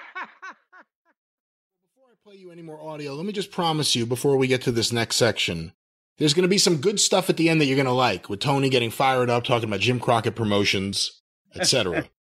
But we got to get through some of this Chris Jericho stuff because you have to hear it. You really need to see it because it's so pompous. It's amazing. It's like Hey, go ahead. Well, I was just going to say, like inside the actor's studio kind of shit. Really, like imagine if they had the most smug version of Jerry Lewis on there. And he's just blowing himself all over the place and talking about all the people he's done great things for with all his brilliant ideas that he concocted in his brilliant mind. And how popular he is in France. And imagine if he was sitting next to his biggest fan. And that's what you got here with Chris Jericho and Tony Khan. Let me play you some audio, Jim. Here is Chris Jericho talking about the advice he gave to the roster during the meeting. Well, thank you. Nick Hausman, Wrestling Inc. I asked Tony about this earlier this week, but there was the mandatory backstage talent meeting that Tony confirmed happened. Reportedly, you spoke at that meeting, Chris. I was just wondering if you could tell us what you said to the roster and, what kind of advice you're giving to talent and management right now at this period in AEW. The specifics don't need to be discussed, even though you can read them online, and that was one of the things that was discussed. Don't leak shit that's supposed to be private amongst us. But I think that my message always is to remind people how special AEW is. And don't take that for granted, like swearing and that sort of thing. Like, all it takes is the wrong guy to see somebody say pussy or whatever the hell it is, and they're going to go, done. It happens. We know this. So I always want to remind guys that please don't... How many times has he said dipshit on TV? I was about to say, wasn't he the shit king of television? For a while there. He was trying to go with GFY until Moxley said, go fuck yourself on live TV. Yes. So this is the guy, watch your language, kids. Ruin, or potentially ruin, this amazing world that we've created. We don't want guys going into business for themselves. We don't, and we or can't. Girls. And where I came from, working for Vince for 20 years, that was unacceptable. It would never happen. And I'm just trying to let people know that we're getting to the point now where these types of things are unacceptable as well. And we will start, doing things that Tony would do if in the NFL or with Fulham. And we are a pro sports, multi-million-dollar company with a huge television contract, with another huge television contract coming up soon. So a lot of guys don't have that experience and don't realize just how special this is. So that's what I try and do whenever we have these types of meetings. And I have them, and Tony has them. We used to have them a lot more, but now it's a little more frequent. Just to remind guys, stay on course. The benevolent Chris Jericho. Hey, there's part of the problem. That's who they're getting advice from, these young wrestlers. Chris Jericho. Oh, my God. Stay away from the Capitol, kids. Don't listen to him. All right, let's go to this. Hold on. Jim, here is Chris Jericho, or on this night, Lionheart. Dave. Hey, Chris, how are you? Good to see you guys, man. Good to see you too. So, when it comes to the mentality of you're reinventing yourself all the time, because you have to do. You've been in the business for a long time, and you have to keep things fresh. How did the Lionheart idea come in? I mean, in the sense of, you did it before, but to go back to something that it's almost like you're going back 25 years in your career. Yeah. I mean, did it just pop into your head one day, or was it something? So it's an interesting story. So we built up a match with Jericho and Mox at Quake by the Lake for the title. And prior to that, I was just finishing up with Eddie Kingston. And also Moxley was involved as well. But we did Anarchy in the Arena, and we did Blood and Guts, and then we did Barbed Wire Everywhere. And I remember Mox at one point going, well, we did some kind of a game. Like, we've done too many gimmicks. Like, why don't we just have a fucking wrestling match? And he was, yeah, like that. And then he texted me during the week. Mox is a man of few words unless he's excited, in which case he'll talk your ear off. And he said, I got this idea. What do you think? I remember I was in London for my spoken word show. And he said, I got this idea. Why don't I say, like, leave all the bullshit behind, leave the JS behind. I want the guy that I used to tape trade to see, that I watched in ECW in Japan, the Super J-Cup, Lionheart, Chris Jericho. And at first I was like, well, that's interesting, because I'm not a guy who likes nostalgia. But I was like, that's really cool. It's almost like I'd just done the Painmaker with barbed wire everywhere. Why can't we do Lionheart? That's actually really, really cool. And Tony loved it as well. So then I had the vest. And then I have a storage unit where I looked through boxes of stuff and I found the kick pads, his original kick pads. I could not find. I got to stop for a second. This is unbearable. He's so pleased with himself. It's almost like he knew this question was coming. He's so pleased with himself and the brilliant behind the scenes story of how Lionheart returned. How he went through his storage unit. And at least we know now the confirmation it was Moxley's idea, because we mentioned how stupid that was and how markish that was and how narrow-casting that was, that here's a guy who beat The Rock and Steve Austin at one point in the same night, was the undisputed WWF champion, back when that actually meant something, but we want to remember when he worked outlaw shows in Japan. So yeah, that's Moxley, all right. Jim, let's get this last bit of audio from Jericho. Here's Jericho's comments on MJF's return. Chris and Denise Salcedo from Instinct Culture. So I wanted to ask you, given your history with MJF, what did you think of his return tonight? I loved it.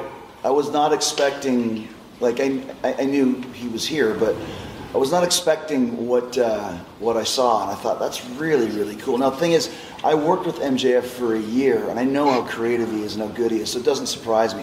What surprised me the most is that we got Sympathy for the Devil by the Rolling Stones. And I'm like, okay, that's some money for sure. White Zombie, Electric Head, that's a certain level. You'd be surprised. I would be surprised. I know that we asked for Van Halen at one point, and they wanted like $1 million or some ridiculous thing, and AC/DC wouldn't even call us back. So the Stones are much cooler and cheaper, apparently, or maybe not that cheap. But either way, I just they played at our stadium, former TIA. That's right. That's right. So I thought it was.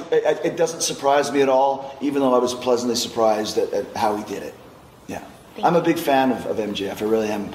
And I said to him, when you come back, you're going to be a baby face. And he's like, I don't want to be a baby face. I want to be a face. I said, it's going to happen. He's like, I don't know what to do. I said, I'm sure The Rock said the same thing, or Steve Austin said the same thing. Thank you, Chris. Come back. I'll teach you. It's easy. It's easier to make people hate you than it is to make them like you. But once they start hating you, that's when they really start liking you. And he's almost at that point. That's my prediction. I think he'll be one of our top baby faces, whether he wants to be or not, very, very soon.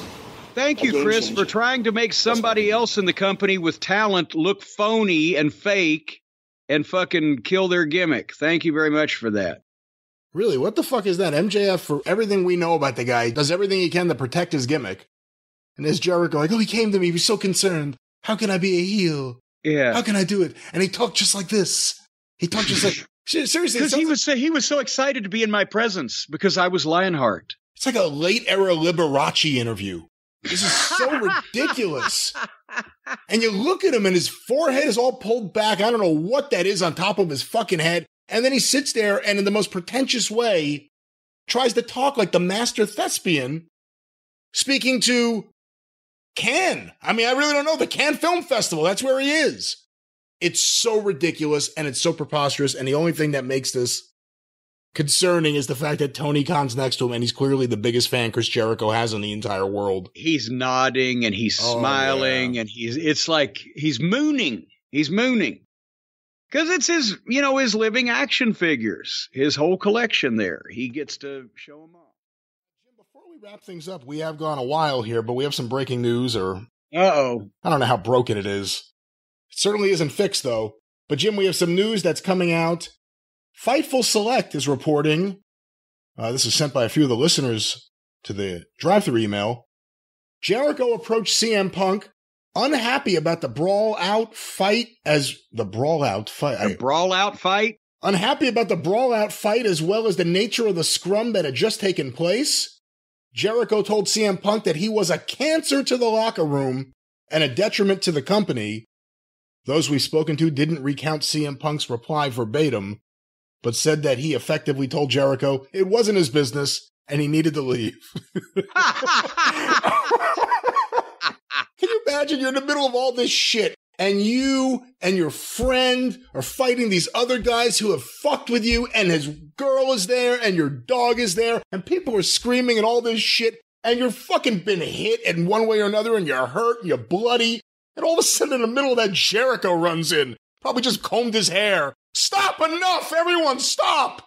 You're a cancer to the locker room, said Mr. Pot to Mr. Kettle. And I wish we got the exact quote, but I'm sure that Punk probably drew his fist back from one of the Bucks' face and took his other foot out of the other Bucks' ass and turned over to Jericho and said, "It's not any of your business, and I think you should go now." And then resumed ripping out carotid arteries. Thanks for showing up, Chris. Yeah, thank you. Where were you when we all needed you?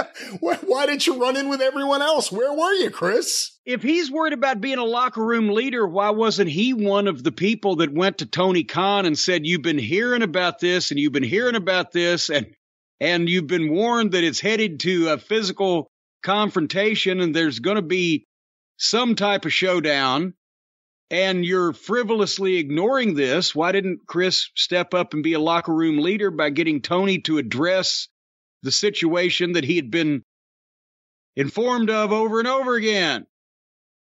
Because he wanted Punk gone. He never wanted Punk there to begin with. No, it couldn't be that. Couldn't be that. Why, they had a long series of matches back in the old WWF days, didn't they? They go way back. Yeah, how far back? That's a long time ago that you're talking about. Well, I'm sure some things stay with you. Can you imagine working a long series with Chris Jericho? And how I'm sure that was interesting discussions on how that would go even back then. And to be honest, that's kind of the end of Chris Jericho when he was Chris Jericho. That's kind of the end of that period right there.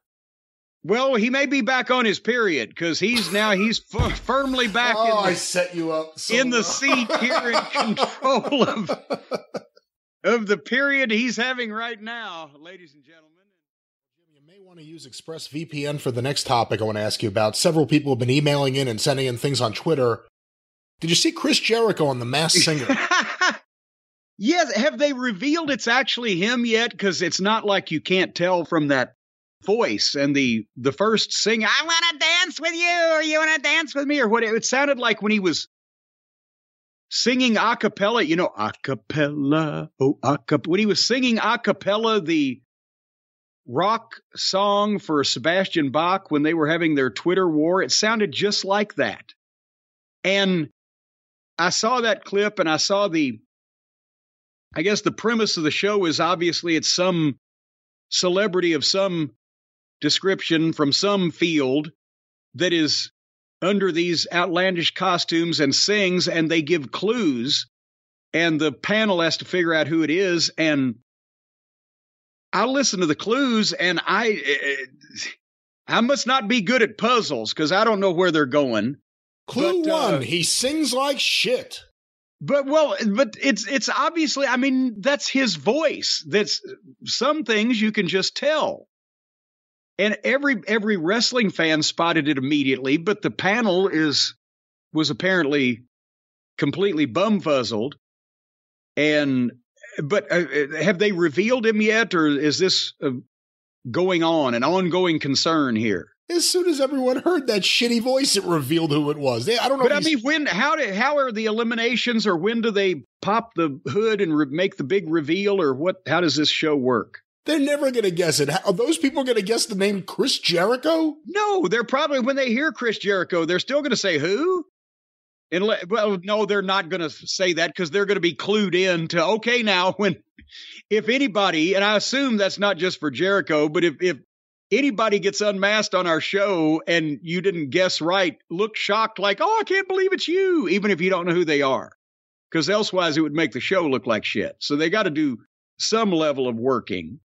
But I don't think Chris Jericho, the lead singer of Fozzy, would be uppermost in their mind when they're trying to guess a mystery celebrity singer. Tell me the truth. You know how I feel. He can't sing, can he? Well, I'm a bad judge because... You've listened to music your whole life, yeah. Because, well, no, I'm a bad judge because I can't do it myself, so I admit that. But having said that, once I heard that a cappella version, and it wasn't the studio version of Judas with a lot of bells and whistles and effects and maybe some auto-tune, yeah, I don't think he can sing. Like, it sounds like he's impersonating a singer from the 80s. Jussie got this voice! Like, it just doesn't sound... Well, yeah, it's like, you know, you're trying to do the karaoke thing, you know, but... and you're imitating that person who does that thing well, but... Does The Masked Singer never end if the last person's name can't be guessed? Do they just sit there and keep guessing names until they finally get it? But at some point, there's got to be a prize given of some description, right? If you stump the panel. Let's hope they give Fozzie a worldwide tour that lasts 7 years.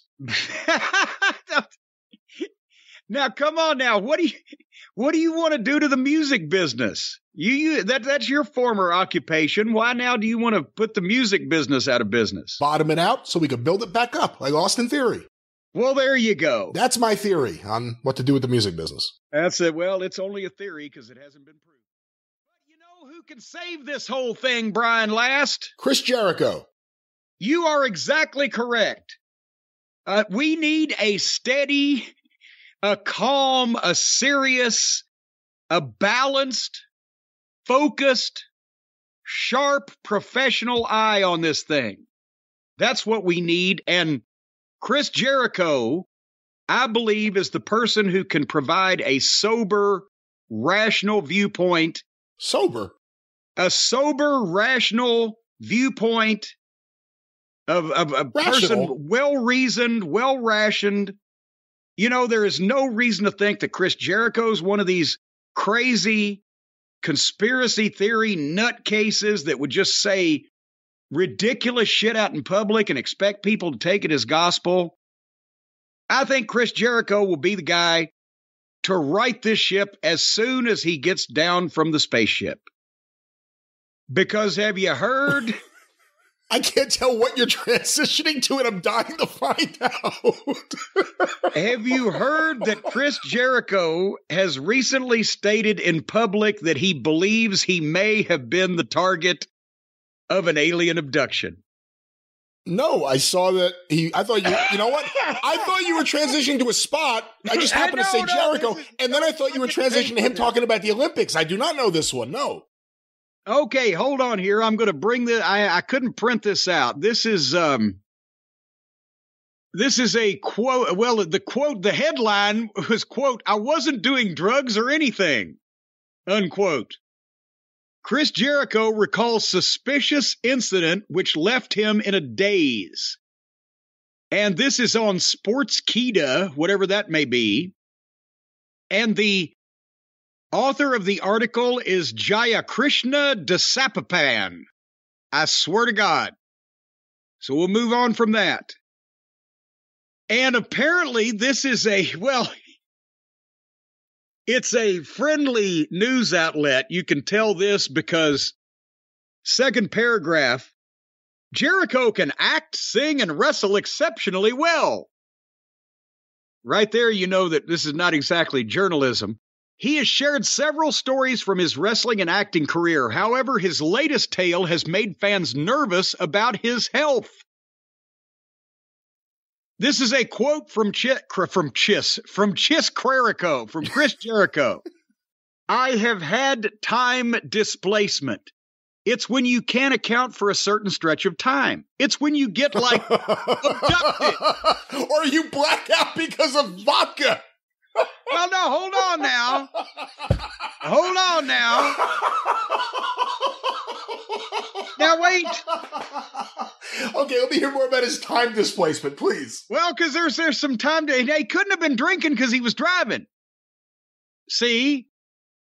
The quote is, "I've had time displacement. It's when you can't account for a certain stretch of time. It's when you get like abducted.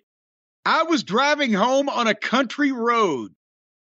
Now, right there, it's never fucking Interstate 64. It's never in downtown fucking St. Louis next to the Arch. It's always in goddamn Broken Bow, Oklahoma on a country road, right?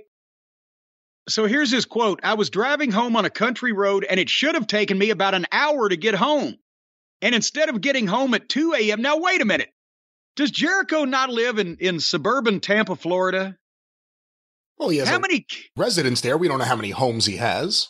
Well, I don't know, Holmes. How many homes you got, Holmes? Boy, where is he going to be driving down a deserted country? Has he made an indie show somewhere in fucking Apopka? He's on a country road, and instead of getting home at 2 a.m., I got home at 5 a.m. I still don't know what happened. I wasn't drinking. I wasn't doing drugs or anything. There is just a big chunk of time missing. I should probably go to a hypnotist and see what happened. He's really lost it. This guy got drunk and watched Flight of the Navigator and thought that was his life. I've not seen that film, so I'll just laugh, ha ha ha, because I don't get it. But, okay, here's the thing now. You're supposed to get home at 2 a.m. You're driving down a lonely country road. I would assume you're alone, because if you weren't alone, then you could turn to the guy next to you and say, hey, where'd the last 3 hours go? How do I explain this to my wife? I was supposed to be home at 2. I got home at 5. It must have been alien abduction, of course. There's where I was going. Now, certainly, I know that especially in the advent of the cell phone era, that my wife, Stacy, always when I'm on a trip knows approximately what time I'm going to be home, and she gets updates. And yes, this was the middle of the night, but one would think that, the insurrectionist wife would be, at least as concerned about where the fuck he's at 2, 3, 4, 5 o'clock in the morning when he's overdue and he's driving out by himself. Could something have happened? She'd be at least as concerned about that as she was about trying to overthrow the fucking doofully and lawfully elected government on January 6th. So she wasn't calling around? She was like, where the fuck's Chris? He was supposed to be home 3 hours ago. It's pitch black. I don't know what could have happened to him. He won't answer his cell phone. He must be on a country road. A country road being abducted and anal probed by fucking the invaders. Roy Thinnis found that fucking shortcut, and now Chris has gone through the same path. For all of you fans of the Quinn Martin production, The Invaders. So he can't account for 3 hours. And again, now, this is not... His close is, I should probably go to a hypnotist and see what happened.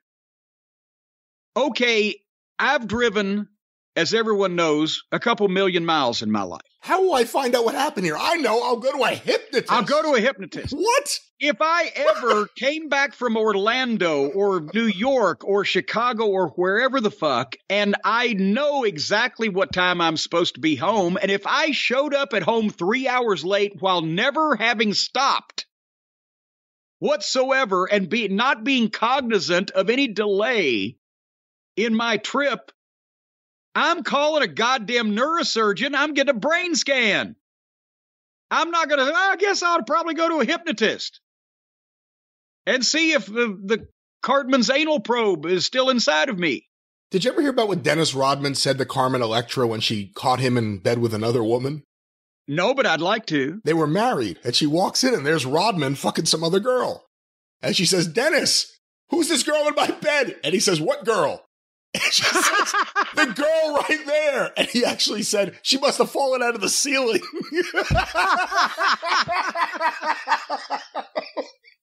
That's almost as good as I was abducted by aliens on a country road.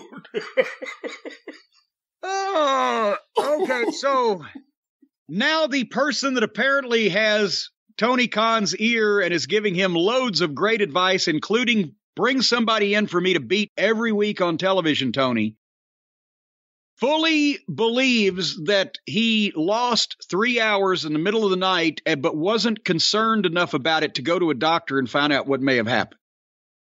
Was it daylight savings? What day was it? Well, now, wait a minute. You can't, no, it's not daylight saving because that's 3 hours. He would have had to been driving from the West Coast.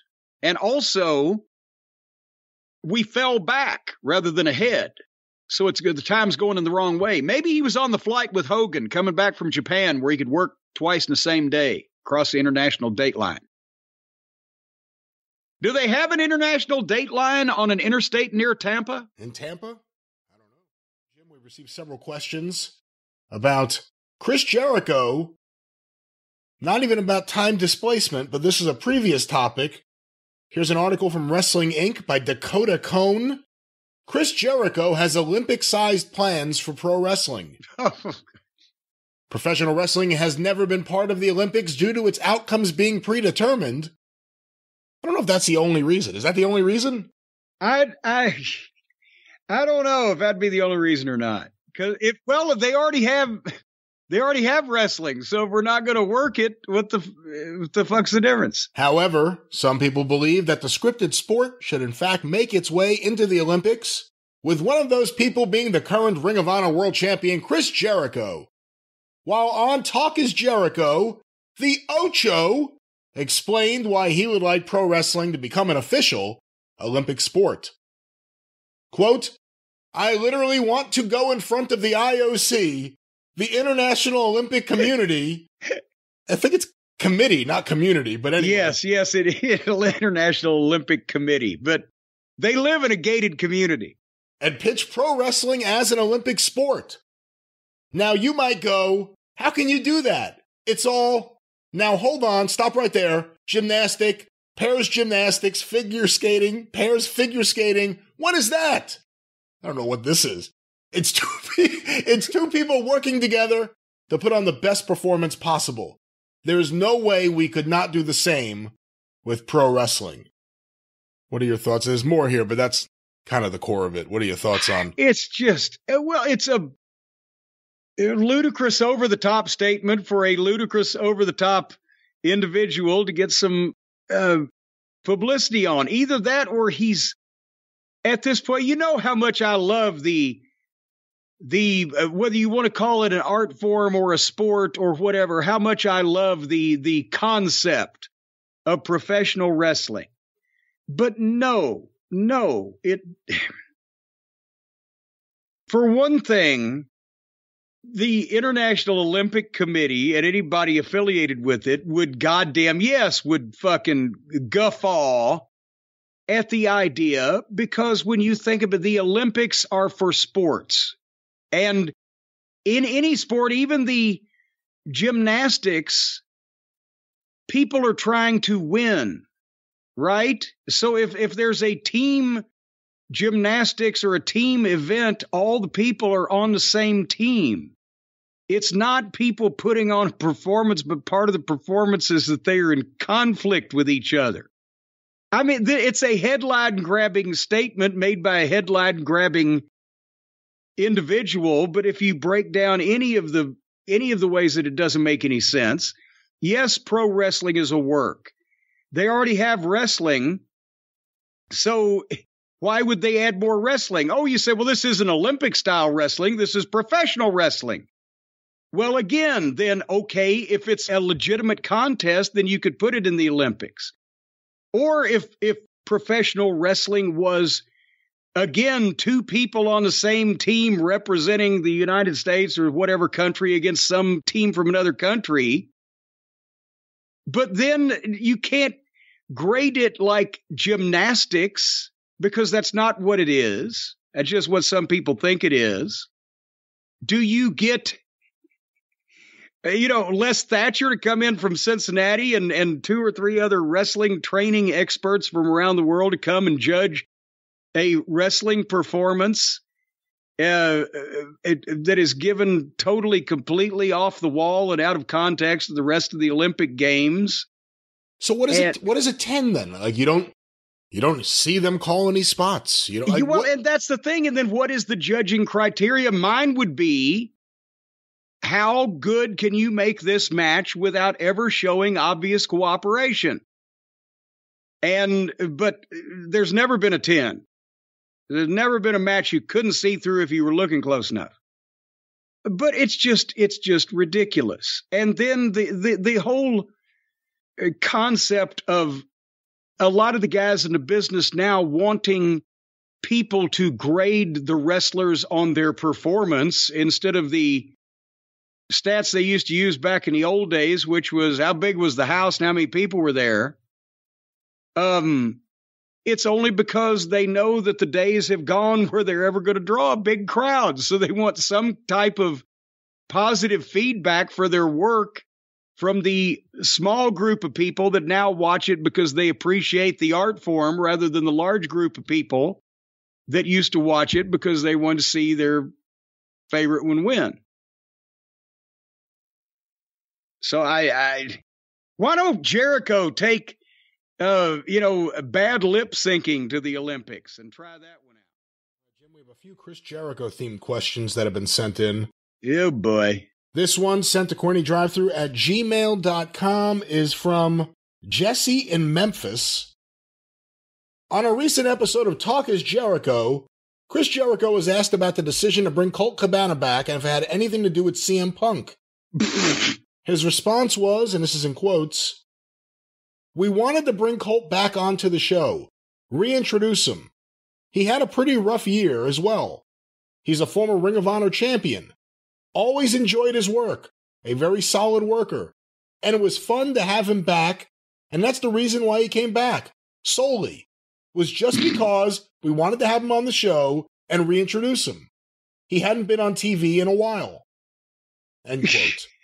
And he hadn't been on TV again. Especially in recent years, Jericho has proven himself to be full of shit on numerous occasions, but does he really expect us to believe that this was the sole reason they chose Cabana out of all the former Ring of Honor talent that was available to them? I would like to hear Jim's thoughts on Jericho and his comments. Is there any way possible that after 30 years in the business, Chris Jericho had no clue fans would have this reaction? No, there's not. Because he knew what the reaction was going to be, because that's why they did it. Even Uncle Dave came out and said it. Well, it's obvious what happened here. As soon as they thought they could get away with it, they got in Tony's ear and said, and it fit the MO that Jericho was working.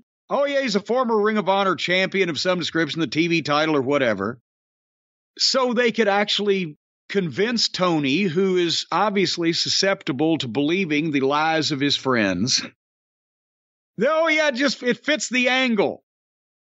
And they brought him back specifically to give Punk the finger, which we talked about at the time. Why would you do that to a guy that is known to not take public disrespect well and has a real good case for a lawsuit? Why you want to poke the bear? And the answer is because it's not their money. It's Tony Khan's money.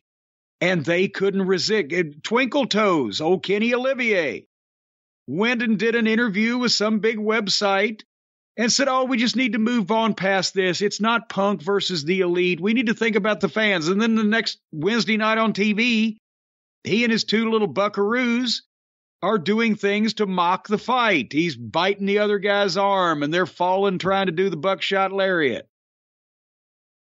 They say one thing, and the apologists and the delusional people who believe them lap it up, and then they do the exact opposite, and then say, no, it's just, we're just working or whatever.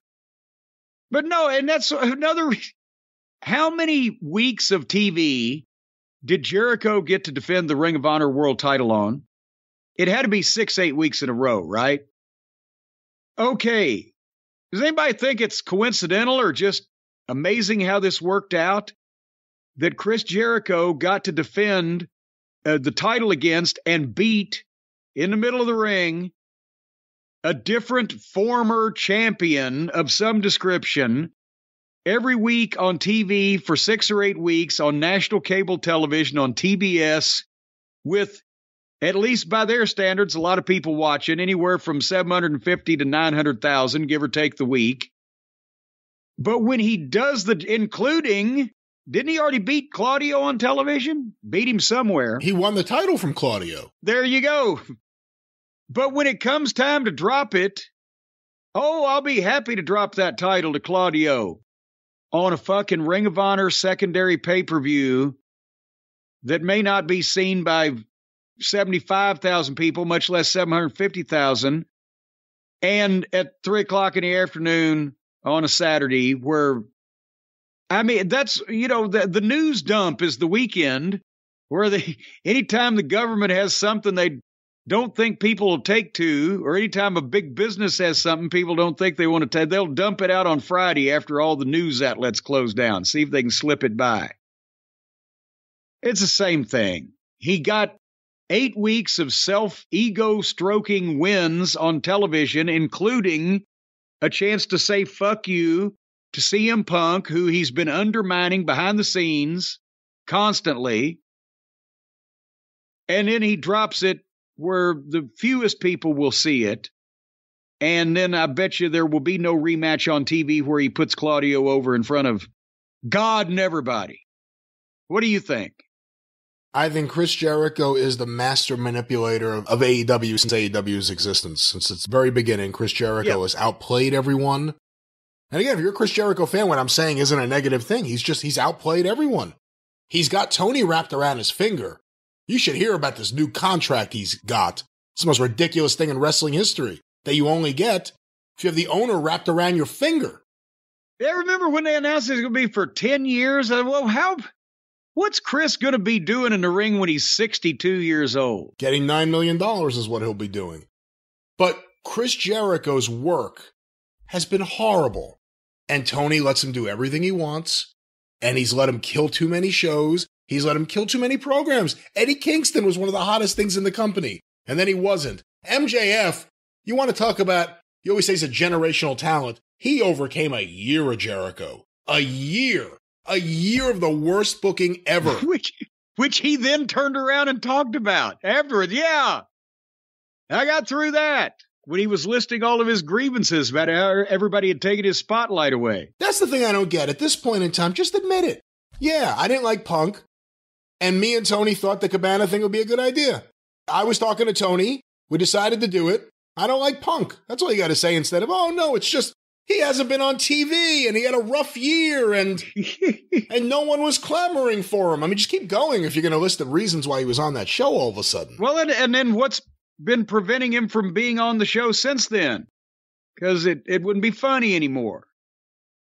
Well, there it is. Once again, the wrestling genius himself, Chris Jericho, the many comments, thoughts, opinions, and various other missteps that we've talked about here on the show. But Jim, before we wrap things up, any final comments about Chris Jericho and this omnibus? Well, you know, when I think of this omnibus on the mind of Chris Jericho, I'm reminded of the immortal words of Bullet Bob Armstrong. This is like a case of mind over matter. I don't mind, and he don't matter.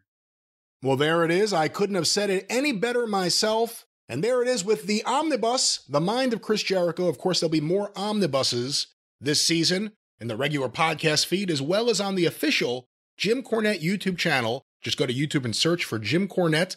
It'll come right up. Check out the clips, the full episodes, and of course, the omnibus collections, all with the very popular Travis Eckel artwork, the official Jim Cornette YouTube channel. But Jim, that's it for this omnibus. We'll catch up again with everyone on the drive-thru and the experience, wherever you find your favorite podcast. For Jim Cornette, I'm the great Brian Last. Tally-ho! Well, it's Jim Cornette's drive-thru. Yes, it's Jim Cornette's drive-thru. Please shut up and listen while Corny is shooting. Yes, while Corny is shooting on Big fucking Putin and those outlaw macho fucks. Joey, Ryan, the young bucks, the rednecks and dumb fucks, and them door corner bum fucks. And then there's Jelly Janela and Santino Marella, the boogeyman, the boogeyman, the boogeyman. Corny's drive-thru, Corny's drive-thru, Corny's drive-thru. Well, it's all elite wrestling. Tony Khan is investing his millions of dollars in some dumb cosplay wrestlers. Yeah, they think they are wrestlers in video games just like Kenny Omega.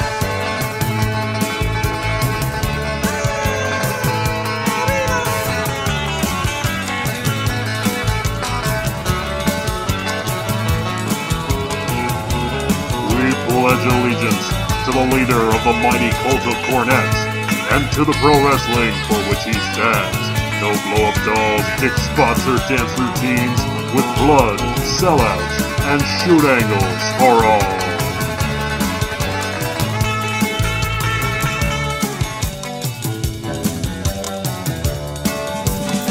And have you heard about Riho? She weighs 45 kilos and she's their champion. She's a Japanese schoolgirl. All the Japanese schoolgirls like Kenny Omega love to play with his Sega. Yeah, they play with his Sega. You need to sue the guy for you. Steven, Pedro, everybody. Corny's drive-thru. Corny's drive-thru. Corny's drive-thru. Corny's drive-thru. And now here are your hosts, Jim Cornette and the great Brian Lass.